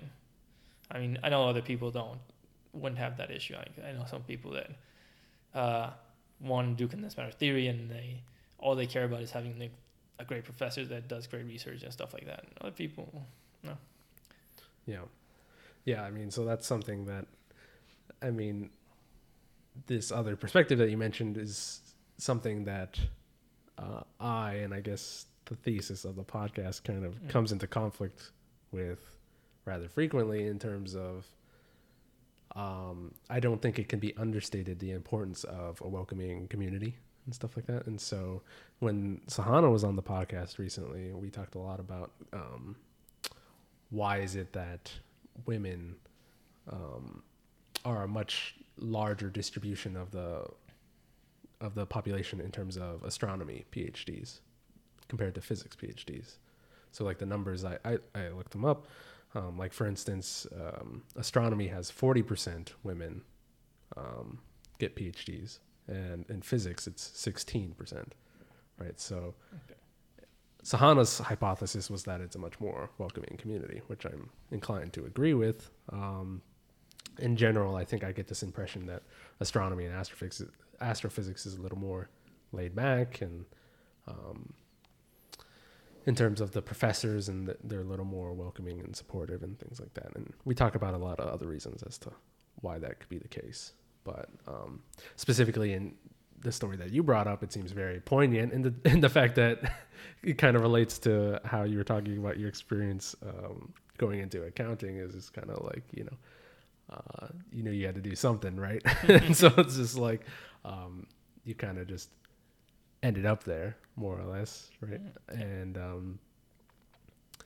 so I think that's a very clear case of like the community having an impact of like who you see in your environment and stuff like that. So I just think that's interesting.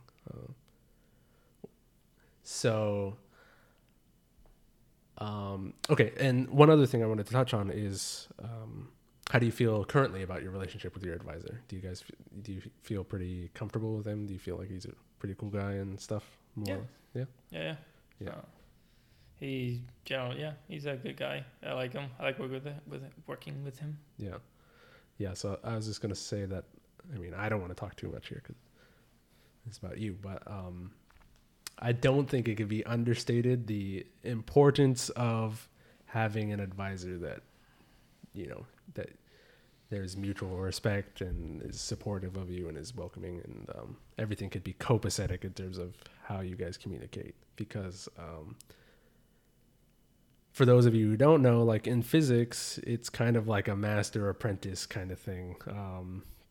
Like you have a very meaningful, impactful relationship with your advisor, in the fact that you guys are working together for 4+ years on a project, and your relationship really dictates a lot of how you're going to feel in graduate school, right? And so I think that's also why these ideas of like what it is to be a physicist, and like in terms of these ideas of like specific ways of thinking, like a specific mind, you have to perform in this way to consider yourself a physicist, can be really toxic, right? Because if you're going to be in relation with a person who feels this way, you're going to have to meet that expectation for 4+ years of your life, and it's really going to be to the detriment of you. So that's why I personally would never be the type of person that would be like, oh, I just want to make an impact in my field, so I'm just going to go for the best person in the field, because it's possible and maybe even likely that the person that's going to be great in their field can be kind of an asshole, right? And so anyways, I don't know.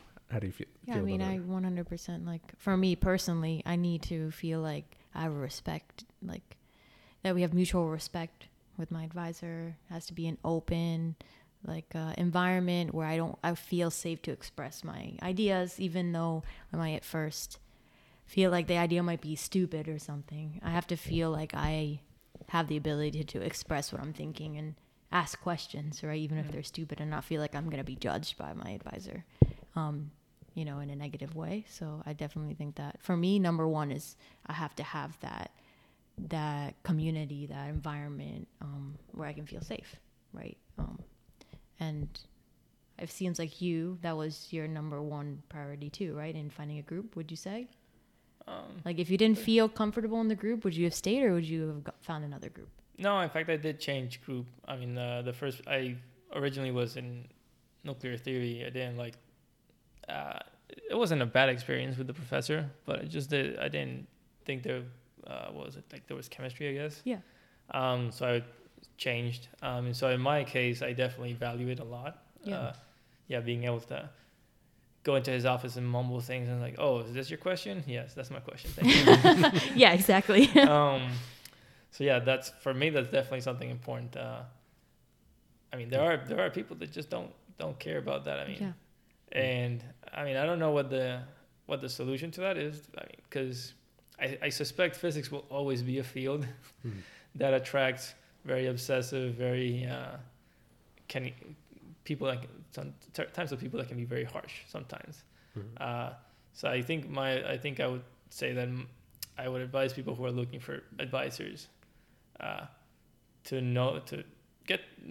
make sure you know yourself and what kind of is having advice that you like important to you. Because I mean, so actually something else that can happen is you have an advisor that you just don't care about at all, and so he doesn't motivate you, you don't motivate him. That's also kind of like a bland relationship. If you're going to do a PhD, I highly recommend getting someone you can, one, gets you excited, two, you get him excited, hopefully. I think that's definitely, at least for people like us, I guess, would be a very, very important thing. If you're not the kind of person that needs that, well, I guess good for you, I guess. But yeah, do know yourself, talk to people, and try to get advice from people who know the people around you, around the. Okay, actually now I'm assuming you're for your first year in a graduate program. Yeah, that's fine. That's fine. If you're first year in a graduate program, I would say like talk to the rest of the students. Yeah. People that you feel like you can trust and can give you good advice. Know yourself, what kind of professor you like. You probably like. I would recommend someone that you like. But yeah. Yeah, I mean, it's really good advice. I think it's the most important thing in terms of your experience in graduate school. So we've kind of talked about our perceived issues with the field for a bit. Perhaps you could tell us, what is your perspective on like what is the biggest problem with the field currently? If there is any problems socially in general, or something in terms of like the structure, or maybe there's like some bad ideas in the field of like how professorship works, testing, education, the culture, anything like that. What do you think is the worst offender in terms of problems with the field? The worst offender? I'm not sure which one's the worst offender. Or offenders. I mean, you're not limited. I guess I can start complaining about education, I guess. Okay, let's start there. It's always an easy one, right? Yeah. No, I mean, to be honest, for example, so I'm an experimentalist, and I have realized that I don't need to solve in my research, I have not needed to solve any equations, and I have needed a lot of statistical thinking to be able to do my research, at least. Two things which I have in my, 4 or 5 years of undergrad of physics, and now 2 years of graduate school, have not received almost any statistical training, and I have received almost no physics problem solving without equations. Like, here's the problem. What do you think is, without using any equations? Like, tell me what are the physics that's going on? Those two things are things that I feel like I've needed, and I don't think I've received at all in my education. And so you're gonna force us to take so many classes, then I would hope that they're gonna help me for the most part.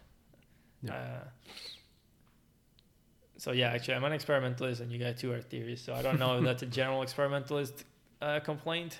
Maybe if you get more experimentalists, you can ask them. But yeah, and I would say education is also so focused on just solving physics problems that for some reason are important. Not always very clearly. They're not always clearly. It's not always clear why they're important, or what the important implications of them are. For example, like I can it's clear why solving the hydrogen atom problem is important. But what are all the consequences of solving that is like something none of my classes I've ever gone into much about. Like, okay, this is the result. Okay, these are all the great things that have come from it. This is why the hydrogen atom is so important, because it's the basis. Yeah, they say, oh, it's the basis for all these other things, but they never say what all these things are. That's always been a complaint I've had. Yeah. What else? Did you guys do research in your undergrad? I didn't do any research. My department just almost pushed you away from doing any research until the very, very end. I think that was maybe a problem in my department, but yeah, that's a complaint I would have. Computers, programming skills. For sure. It's 100%. A 3 for 3. We needed programming, and it's becoming very important things like so. Yeah. And yet, I think in my department there was only one computer science class for scientists. I don't know about you guys. If you've had any. No, I mean, there weren't that. Well, there was a computer science department, but in physics, there was no requirement to take any computer science classes or learn any programming, which I agree. Physics, or science, computer science for scientists. No, classes. They didn't have something like that. No. Yeah. I took a Mathematica class. I don't remember if it was required or not, but that was the only coding thing that they had in terms of physics. So. I don't know if I would count Mathematica. Yeah, that much, because yeah, it's not a very it's a great language, but yeah, so there's a lot hidden behind the scenes. Right? Yeah, and it's not that useful when you want to do more. Yeah, less high level stuff, more low level stuff is not that good as far as I know. Yeah, it's pretty frustrating coding in for loops, for example. Yeah. If you need to iterate over, if you need to do some calculation over and over and over, it's kind of frustrating to deal with that. And yeah, so I think condensed matter physicists use Mathematica a good bit. Yeah, but most others, Yeah, I do C++. Yeah, exactly. Yeah, and then in terms of research, I did do research for a while, 2 years, in condensed matter experiment, because pretty much all the professors at Long Beach do research in condensed matter. There was one professor that did research in astrophysics, which I was interested in back then, and I basically just emailed all the professors saying can I work with you, and so I ended up at condensed matter because we got a new professor and she needed students. But in terms of whether they pushed me to do that, it was kind of just this thing. They said, "Oh, you should do research if you're thinking about going to grad school." There's never really any it wasn't that important. They didn't place that much emphasis on it. They just said, "Oh, kind of as a passing comment, oh, you should think about doing research." And so it was me being self-motivated that I ended up there. And so, what about you?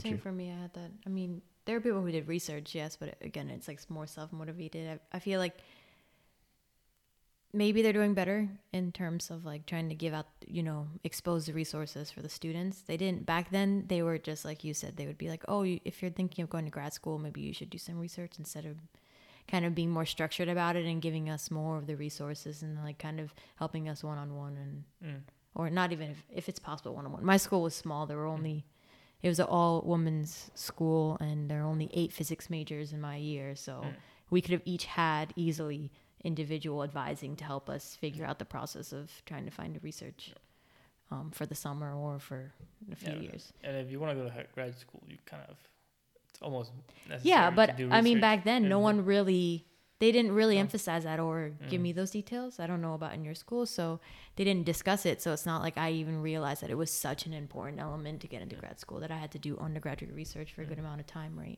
And I feel like nowadays it's so competitive that you really do need to have that on top of it, on top of perfect grades and whatever else you need. So. Let's see. Another complaint I guess I would have would be graduate school, at least the first year, or the first 2 years. So I'm in my second year, and did not take all the what's called the core courses, the first 6 courses that you usually have to take in a graduate school. So I've met most of the first years in 2017 and 2018, and it seems borderline, at least in this university, my university, borderline unhealthy the amount of work they ask you to do in the first year. And borderline unhealthy also means counterproductive to most of the students. I mean, there's always a handful of exceptions that are just so good that they can deal with all the work, or they can deal with all the stress or whatever. But for the most part, it seems very counterproductive, the level of work they're asking you to do in the first year. Not to mention that sometimes I question how useful. Oh, yeah. Why there's so many mandatory courses. Going back to my previous complaint. Okay, I take 6 core courses. The only thing that resembles statistics is statistical mechanics. But those who have taken statistical mechanics know it's not quite statistics in the statistics sense, in like the mathematical statistics kind of sense. Yeah. It's has the name, but it's very different. So yeah, they demand all these classes. Like sometimes the applicability, at least from my perspective, seems questionable sometimes. Yeah. Yeah, I mean, that's something I haven't reflected on too much lately, but yeah, I guess I agree in the fact that it feels like a little antiquated in terms of the classes we're taught. It's just like historically they might be important for physics, right? I mean, I guess you should know for most fields like dynamics and maybe, I don't know,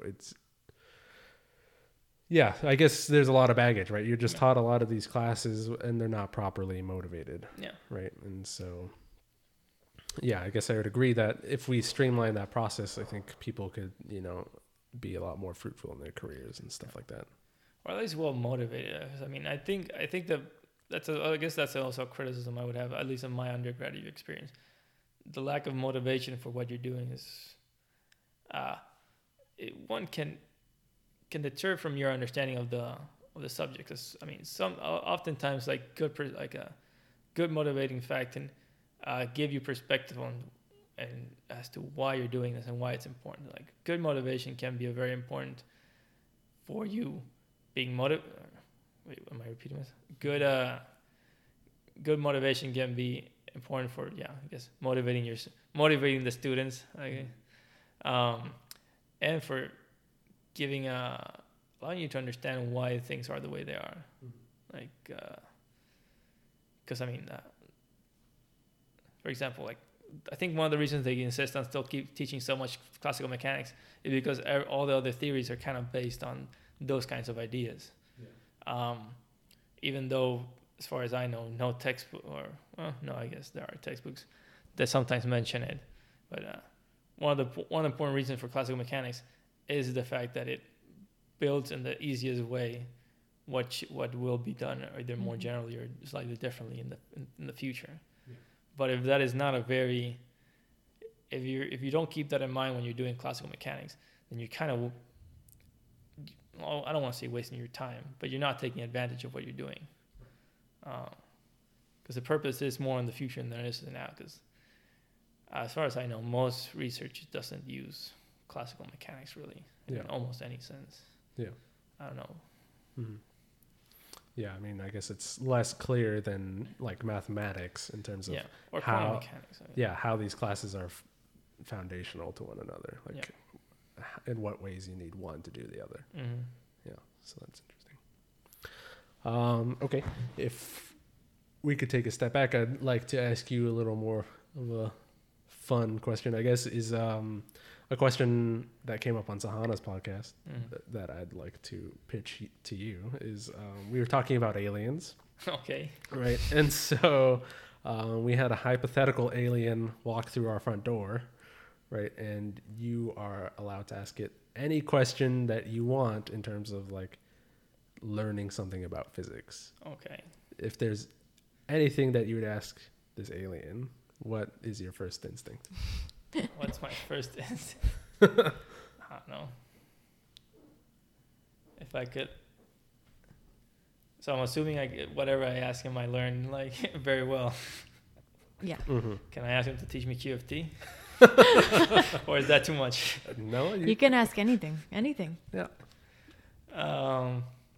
So they're, I mean, Okay, no. significantly more advanced than us, right? So they've figured out things. Yeah, out. they can explain QFT in 2 minutes. Yeah, maybe they could even beam information. Actually, I guess one of my one of the questions they really did solve everything. I would want to know, why does quantum mechanics work? Because I mean that seems to me like a question. Like, I mean I've gone looking around YouTube, and you find very, very prominent physicists, theoretical physicists that are brilliant at what they do, and it seems to me they still don't have remotely. Seems to me that they really don't have any good reasoning for using why quantum mechanics works, other than why use quantum mechanics? Why quantum mechanics is true, other than it works, and whole bunch of, I mean, I guess they have other arguments, but they're all just as weird as quantum mechanics. Like, they all use this. Like, I was reading something about QFT, and they started talking about infinite degrees of freedom to explain locality. It's like, what the heck does infinite degrees of freedom mean? Yeah. What does that even mean? Yeah. I don't know if you could answer that point at all. Not Because right I now, haven't. Because I haven't taken QFT, so I don't. Yeah, to be fair, I haven't taken QFT either. But yeah, it doesn't seem to me like the quantum mechanics is all that well motivated. I think. Yeah. I mean, that's pretty interesting. I mean, I agree with you because Juan's podcast, the other Juan that was on the podcast, his episode is up now. He has the perspective that we do understand quantum mechanics. It's not a very popularly held belief, but when he was on the podcast, I think he did kind of agree with us in the sense that, like, we don't understand the physical underpinnings of quantum mechanics. So to me, that's not understanding it. So it's a mystery, right? As to like how to interpret this thing. There's just the mere fact that there's all these different interpretations to it signifies that we don't really understand it, right? Because it has the freedom to be all these different ways that are perhaps mutually exclusive.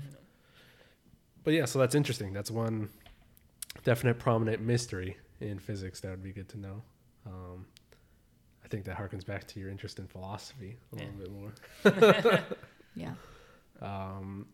Okay, so that makes me curious. If I were to broaden the scope, you could ask it anything, the alien anything. Anything. Not related to physics then, because that seems like a very physics niche answer. So. Yeah. Any question I could ask. Mm-hmm.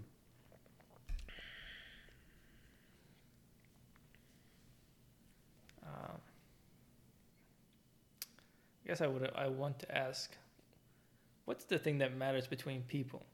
Because, for example, if you start listening to economists, they're going to start talking about incentive structures, for example, or they might, if they're kind of like the Marxist kind of thing, they'll start talking about structures or stuff like that.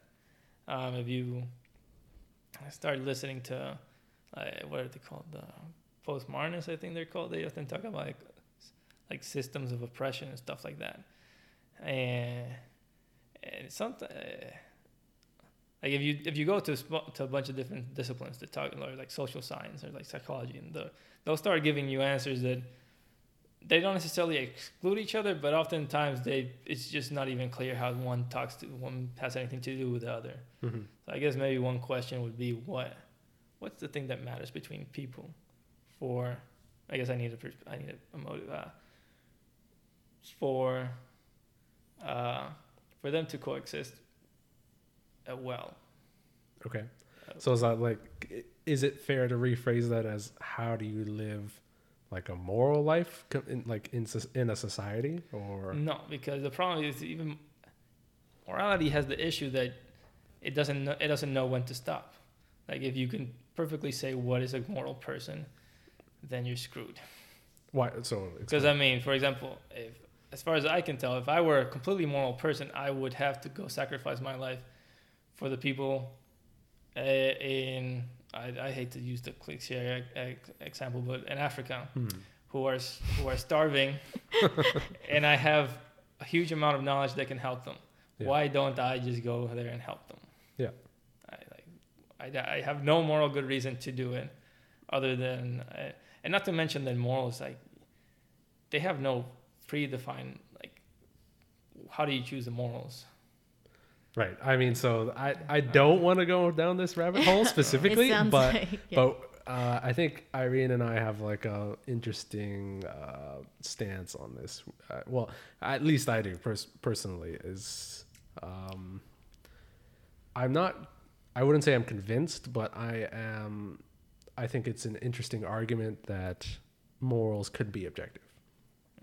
I think there is a case to be made there, but that's a whole. That's going to take hours to unpack why I feel that way, right? Yeah. So,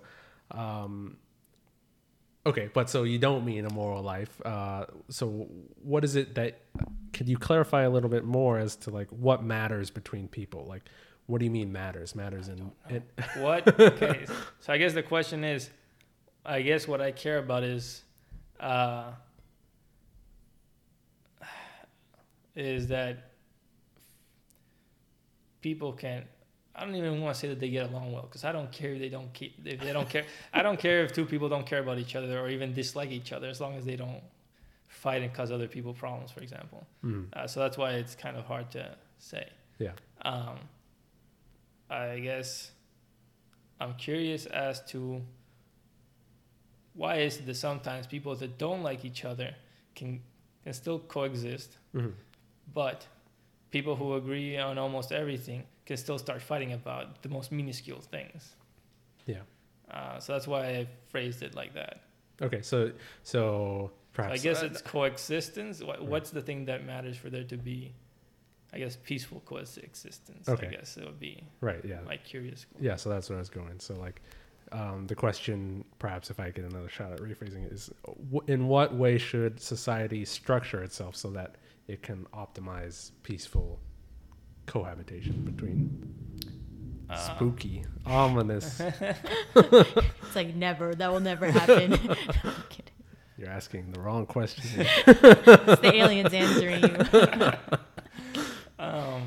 What was your phrasing again? Does that sound fair? How do we have to structure ourselves to? Yeah. How should society structure itself such that human beings can live peacefully amongst each other? I'm not sure you can phrase it like that, because I don't like the word structure. Okay. Because right. The problem usually with places, so usually when you have a structure, I can't imagine a structure being capable of accepting all the possible configurations, I guess, of coexistence, if that makes sense. Okay. Peaceful coexistence, because that's the one I care about. So you're saying like once you're defining something? Once you put a structure, it seems to me that either, I suspect that always you will at some point start having people fight because of the structure. Structures incentivize things, right? And these incentivize things. But you always, I suspect that you always randomly, you can always get someone that doesn't fit into any part of the structure, right? So that's why I don't know if the structure is the right idea to use. Principle. I mean, it could be dynamic, though. Right, exactly. Maybe structure just implies to you that it's a little more rigid in how it's defined. Maybe, but principles also have issues, right? Because principles can start clashing with each other. Yeah. Well, so then, which is often a problem in morality, right? Yeah. It starts fighting with itself. Yeah, but so I'm not. So then I'm not sure the word. Then you're gonna have to. We'd have to ask the alien what the word for this would be. There's a reason why it's such a strange wording. I don't even know what the right question is. Yeah. Okay. That's why I want an advisor that I can just start mumbling. So I hope your alien is as nice as my advisor. And if I start mumbling to him, he'll figure out what my question is and then answer it. Yeah. Okay, you're gonna have to get back to me on if you could figure out the wording that's optimal for your question. I'll try to get a wording that makes sense. Okay, and then I didn't pitch this question to you last time. Yeah, I did. I answered it. The theory of everything, remember? Right, that was for physics. Is the answer the same if you could ask it anything and just anything in general? Oh,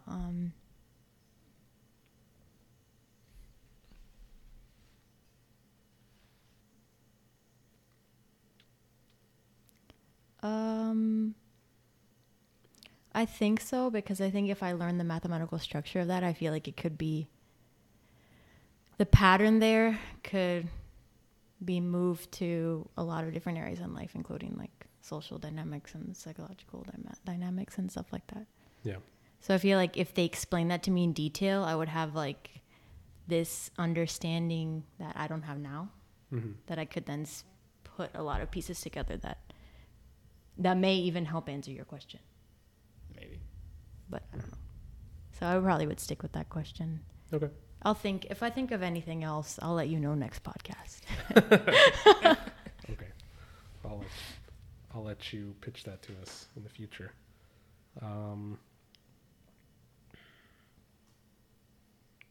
Okay. Yeah, there was. Well, there's a couple things. So I guess this is the most related thing, so maybe it's redundant to ask it, but what do you think is the most important problem for physicists to try to solve now? Like, what is the like, in terms of like academia, in terms of like problems that we're tackling, what is the biggest problem? I'd say it's just research problems. Yeah. Huh. What do you think is going to be, if you were a betting man, I guess, what would be the most impactful? If I were a betting man, I would expect maybe fission. If we could get fission and resolve energy problem, maybe. In terms of physics, sometimes physics suddenly helps medicine in strange ways, but I would, in the usual thinking of physics, I would say probably fission would be my bet as to what would be the most impactful in terms of humanity, I guess. Yeah. Hopefully. You never know. Yeah. No, I think that's a good answer.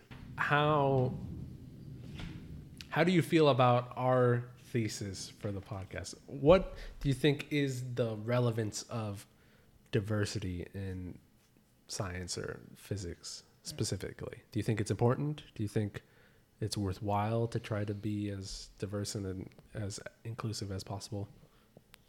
I mean, definitely to be as inclusive as possible is definitely a good thing. Because if you're not, then you're artificially excluding people that could be very valuable to you. If you want to be a utilitarian about it, I guess. I mean, some people would say it's just inherently the right way of doing things to include everybody. There's no reason to exclude people. As to why is diversity important, I find some people to think that I get the feeling that some people think that diversity is important because although solve the same exact problem in a different way, I think some of that will happen. But my feeling is that diversity is important not because of the things you can predict that will happen, but the things you can't predict will happen. I think my feeling is that if diversity really is as important as we think it is, as I think it is, I think I would put in my mind the reason is that you will bring in people that because they have very different life experience, you can hopefully train them to understand your what the consensus physics in our case paradigm is.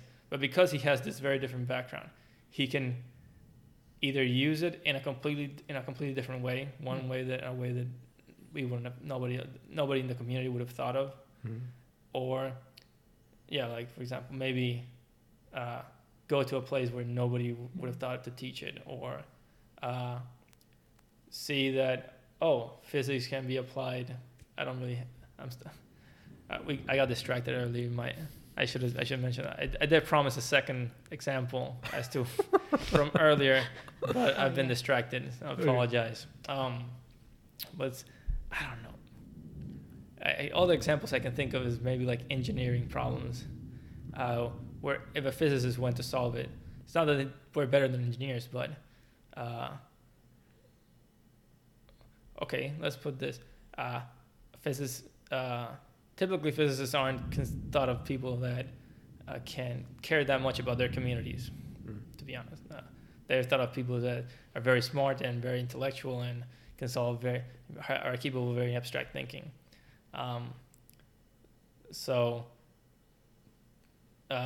perhaps this person that is brought up in a very different culture where community is what's important more than perhaps self-progression or progressing yourself or self-improvement. Yeah. Okay. And all of a sudden you get this person, you get them up to speed at what you're good at, and somebody says, wait, if I take this and bring it back to my community, if I take this and I show it to the community will elevate them. So they'll have new tools, new knowledge, knowledge to improve themselves, which perhaps was, I would say, not really a thing that's considered that much in physics. I'm sure there's people, but they're isolated people. Yeah. So I would say that if minorities matter, I think is because they would use the exact same knowledge for new things. Yeah.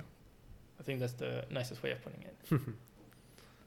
Yeah, that's good. I mean, I agree with that completely. And I think that in doing that, like you said, if you're more community-based, let's say, culture, you grew up in that culture and you have, you feel like you want to go back and progress your community in some way, you're bringing back this knowledge to them. Now you're creating a larger pool of people who have this skill and this knowledge that can further develop anything we need to develop, right, in physics and help society grow as a whole, right? I came up with another example. Yes, go. Because I remember when I went to a conference at Google, and one of the persons that talked was of Mexican descent, and she talked about how she studied physics, but she ended up in Google and used what she learned from her culture, which was storytelling, to apply it to her job. Feynman is very well known for his lectures. You could imagine that if you suddenly brought in a big group of people from a culture that values like storytelling a lot, they could develop a new way of talking physics in the sense that or teaching it in a new way, perhaps hopefully one that the community would say it's even better than the one they have. In which case, they would, bringing in this new community, improve the community and the physics community. Because I want to use this example because the previous ones have been physics helped these people to help other people. But I mean, physics can help if minorities bring in their cultural input. They could change physics in a way that improves physics. Yeah. In this example. Yeah. So I mean, I think an interesting analogy is something I heard on Radiolab again. Is they did a special on Einstein recently, and Einstein's brain, and they were trying to determine if his biology, the way his brain was structured, was the sole cause of his genius and stuff like that. And they kind of also explored the fact that his environment had a lot to do with perhaps his discovery too, because back in the 1900s, they were just developing the train systems, right? And so at that time, they had to really rethink how we were doing time, because suddenly you could get from one part of the country to another part of the country in a very quick amount of time. And so you have to determine, well, what's the right time, right? Is the time in this location the right time, or is the time in this location the right time? Because they're not going to match. And just the point is that that fact alone, that him being in that environment caused him to think about how time relates, or relativity, right? How time relates between these two different locations. And I think something very similar could be said of people of minority backgrounds, of people who come from diverse places and diverse ways of growing up. Because I think it's very much the case that the way we understand higher cognitive functions is by analogy, right? I think it's only like, we only really understand these complex phenomena in relation to other complex phenomena that we have had some experience with, right? And it's like this foundational effect of like, okay, you can analogize it to this experience that you've had. And I think all these different ways of growing up and having these different experiences, my prediction would be that you would have much different ways of looking at the world, and as such, much different ways of thinking about the universe and, you know, how everything works together, you know, like relativity, or like, say, you know, you grow up in some specific community and you see something in the world, like from a story or from, you know, whatever's going on around you, that people who all have the same experience of background would never consider, would never have the opportunity to even experience. Anyway, so it's just something to consider that I thought was pretty interesting. Okay. Anything to add to that, I guess? No? I mean, I think I noticed that I was going back to this issue with it when you said structure earlier, Yeah. I kind of like said no. I was like, I'm kind of inherently, I don't like rigid structures, so that's partly why I would always expect minorities to improve something in a way that the structure wouldn't know how to change. Yeah. Which is why, I guess. Yeah. That's why Yeah, I mean, I think in general, as physicists, we kind of value solving things from first principles, right? Yeah. And so inherent in structures are a lot of biases and things that we haven't really considered, that if you really think about them from the first principles kind of way, you could feel comfortable in doing away with a lot of the structure that's already in place. So minorities having a different experience can bring light to those biases, I think. Yeah. Okay. So I'm becoming mindful of your time. How are you feeling, Gabe? I'm good. What time is it? We can keep going if you want. Okay. Well, I just have a few more, like, maybe lightning round questions. Sure. So I always like to ask the guests, because this has been a personal experience of mine, is if you had a friend that was to come up to you and say that they think they're interested in physics and that they're thinking about pursuing it, like going to go study it for the first time, what advice would you give them to perhaps not repeat all the mistakes that you made, or like, kind of preempt that learning? Let's see. I would say, well, it depends on the person. I think, okay, I'm going to say maybe advice I would give myself, perhaps. Yeah. So I would say don't focus on classes too much. Okay. So let me make that more clear. Make sure you do well in your classes and you understand what you're doing. Or, okay, I should say, don't take too many classes. Make sure like, in this case, quality is better than quantity. I think I would say almost certainly. I would say that if you want to go to graduate school,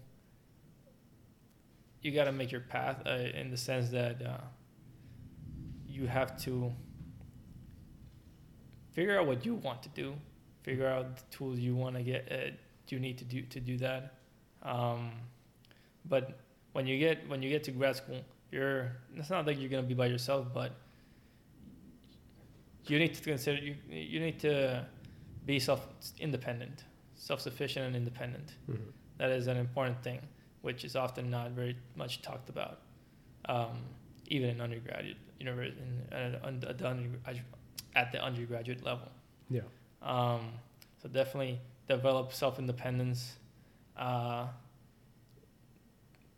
Don't expect your professors to tell you everything you need to know, because they might tell you maybe they'll tell you for the exam, but they won't tell you for everything else. It's a lot of trial and error. Work hard, I guess. That has to be said, I guess. Look outside the classes. Essentially take it into your own hands, I would say. And if you can get good friends, they'll help you a lot. Yeah. All right. Yeah, very nice. Is there any negative experience that you've had in your life that you feel has changed you for the better? Negative? Negative experience in the fact that you wouldn't want to repeat it again. That would make me better? I don't know. I don't think I've had really big-ish things like that that I wouldn't want to.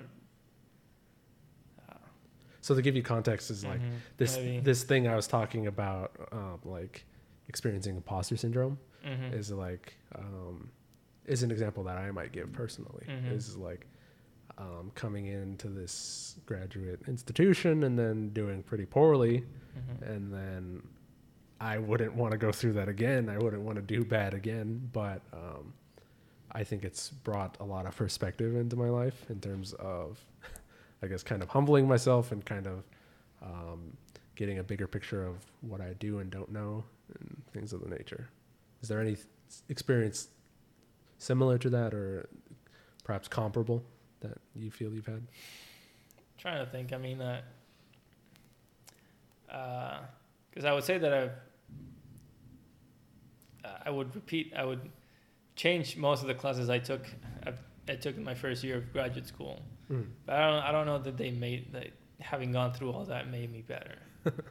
To be completely honest. Yeah, that's fine. I would change them mostly because I think they were kind of the wrong way of going around things. Yeah. So the part that I'm struggling with is finding something bad enough that I couldn't redo, but that was helpful to me. Because for the most part, I don't take issue with bad things. I mean, I deal with them and keep going on for the most part. Okay. Any specific regrets then, I guess? Regrets. Yeah. So let's restrict it to college and up. No, okay. I do.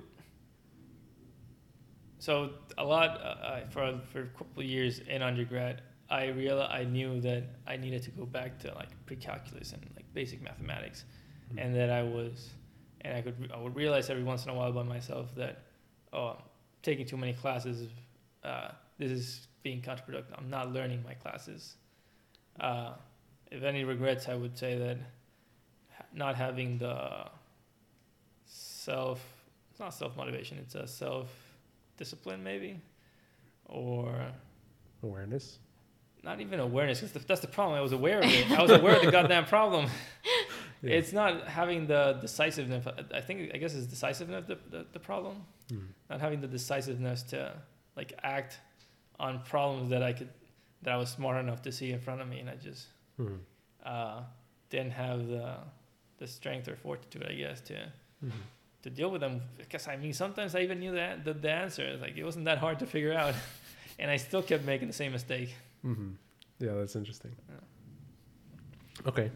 And then one thing I'm realizing I was neglecting here in our conversation is your experience with field hockey, right? So it sounded like that was a pretty important part in terms of your undergrad experience and stuff like that. So how important do you feel field hockey is to your life? I think it's very important. I've played it for 17 years now. I started in 2002. I never stopped. Sometimes I played more than other times, but I never stopped. I also played with the national team. Started training with them in 2009. I stopped training with them, I think, 2015 or 16. Probably when I'm done with classes, I'm going to call up the coach and it's hey, I'm going to start running and training. if you need an extra player, I'm in. Yeah. So it's definitely important. It's been very frustrating, but for other issues like just like the way things were and like the culture in that group. I love the sport, but there were a lot of conflicts between people that made the environment kind of toxic, and I didn't really appreciate it as much as I could have because of that. Yeah.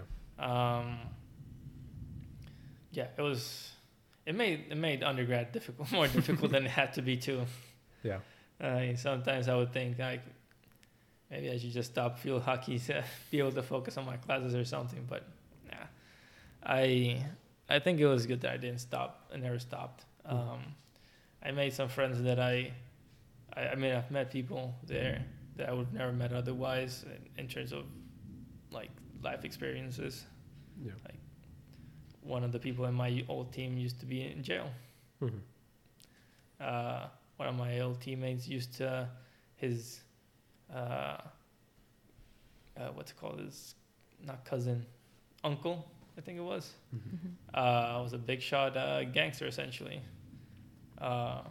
And he sometimes would tell me stories about the kind of things he was doing when a little kid, and like, God damn, dude, that's not okay. Yeah. He had changed more afterwards. Yeah. But yeah, it was definitely good for me. Okay. Yeah. And so how do you feel graduate school has affected that relationship with field hockey? So I think it's not some okay. Well, actually, it would have changed. It would have changed it a lot had I been in a place where a serious hockey team was. The hockey team in the university is fairly casual.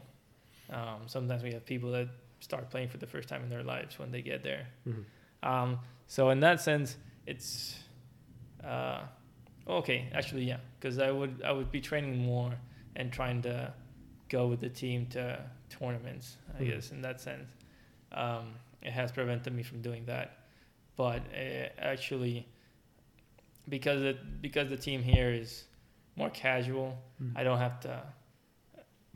I don't care about any of the gossip, and I just enjoy my time. I just enjoy myself. So it's actually been very like an outlet to relax and get away from physics. Yeah, it's definitely been good for my mental health. Okay, yeah, great. How difficult did you find it to balance that in terms of finding time to do field hockey and graduate school? Oh, in graduate school, not so much. I mean, we practice twice a week for 2 hours.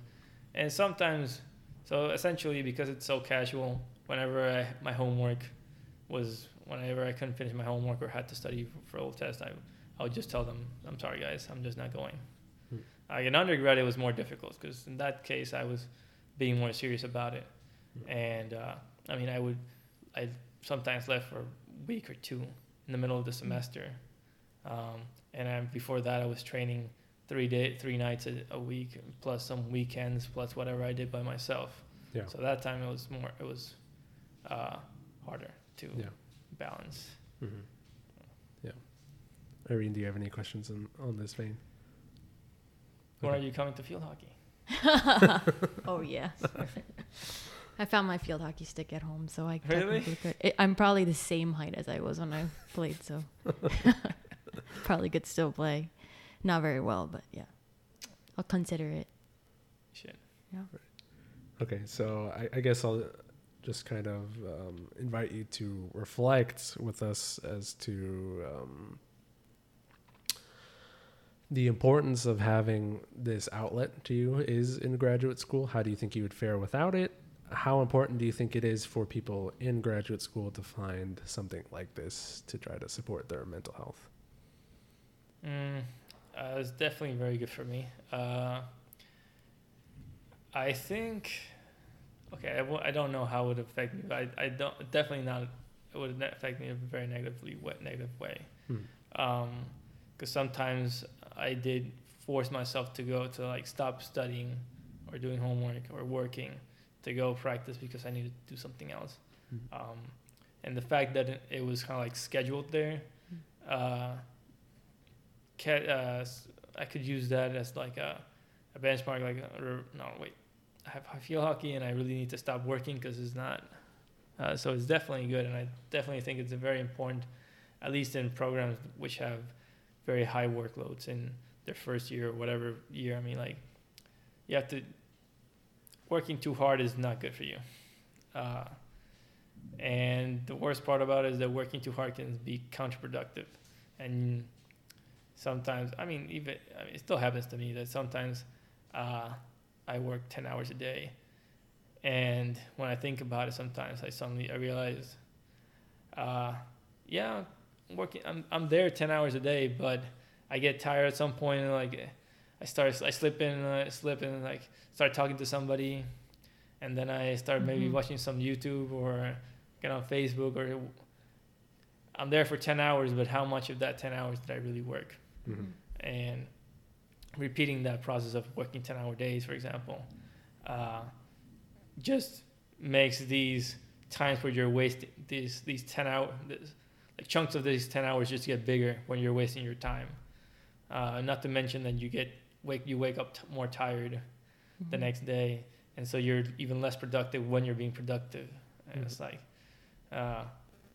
it's hard, but you really have to be mindful of that, and having a hobby that sometimes like set aside sometimes, like no matter what you go, like that is helpful. And some semesters I've like said that, or parts of the semester I just say that, I need to do something other than physics. I'm going no matter what. Mm-hmm. Screw homework, screw whatever. Mm-hmm. Yeah.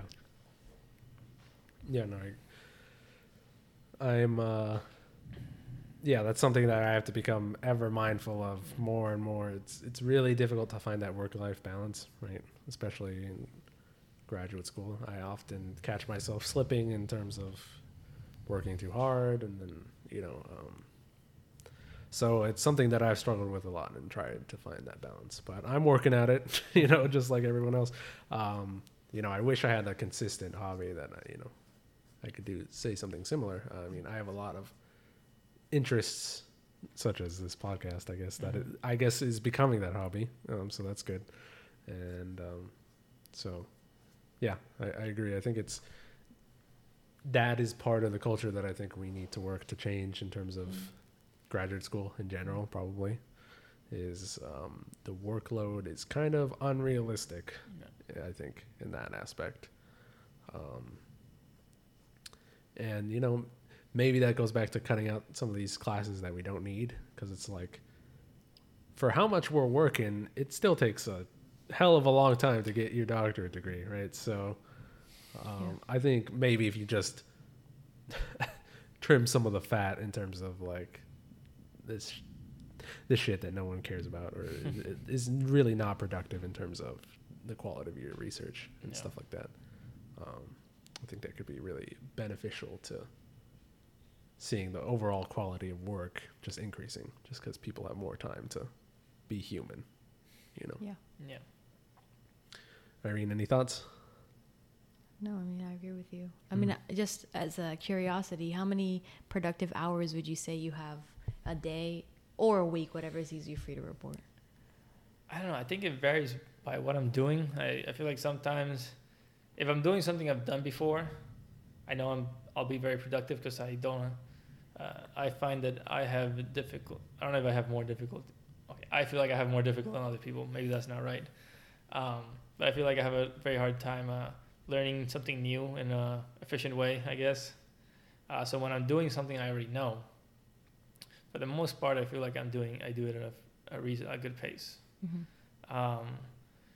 Versus when I do something for the very first time, I often feel like I don't. I feel like sometimes I start staring at the screen for 10 minutes, looking at the same paragraph maybe, or something like that. So I feel like in the process of learning, I'm not very flexible as to realizing, I'm stuck. I should change what I'm doing, or go I have to resolve this in a different way. Maybe talk to someone else about it or something like that. I don't know. Yeah. But I would say that when I'm doing something I know, I'm fairly productive. When I'm doing something I don't know, And I mean, sometimes it varies a little bit, but usually I'm not that productive, I don't say. And then I start like talking to people around me, or maybe if I had a very strong week or a strong day the day before, maybe the next day I started getting a little more more lenient with myself as to how much work I need to do. So yeah. So you would say that overall, do you feel like you're average productive or below average productivity in a week on average, or above? I certainly feel below average. Okay. But I'm probably actually average. Yeah. I know I feel like I'm like really below average. Like not very productive at all. That's how I feel personally. But I just wonder, because I am interested to know like how people perceive themselves in terms of productivity versus how they perceive other people's productivity. I would expect myself to think of less than what I do. Like, I think I tend to be a bit pessimistic in terms of how productive I'm being or something like that. Yeah, I think that's right. Yeah, I think that's fair to say of most people, right? I'd say that's the same in my case, and I'd be surprised to find someone who claimed the opposite. I'd almost be tempted to call them a liar. But yeah, so I think that's a common experience, right? Yeah. Which probably has something to do with so many people having imposter syndrome. Yeah. And it's like, when everybody has imposter syndrome, it can't be that everybody's an imposter. Right, exactly. That's the one assurance you have, because yeah, the statistics are crazy on that. Yeah. But okay, I think I'm running out of questions. Yeah. Does now seem like a fair time to wrap up? So is there anything that you'd like to shout out? Any family members? Any projects you're working on? Any charities, etc.? Anything you want to toss out into the ether? I don't know. I usually don't like shouting out people's names or things. Okay. I will thank you for this. I think it's a great project that you got going on. Yeah, thank you. You and Irene. So good luck. Thank you. The best. Yeah, I appreciate that. We'll need it, but but yeah, it's been great having you on, and hopefully we can chat again sometime. Sure. Yeah. Don't forget to like us on Facebook. Yeah, self-plug. Self-plug, everyone. Okay. All right. Thank you again for coming on here. Yeah. My pleasure. All right. Goodbye, everyone.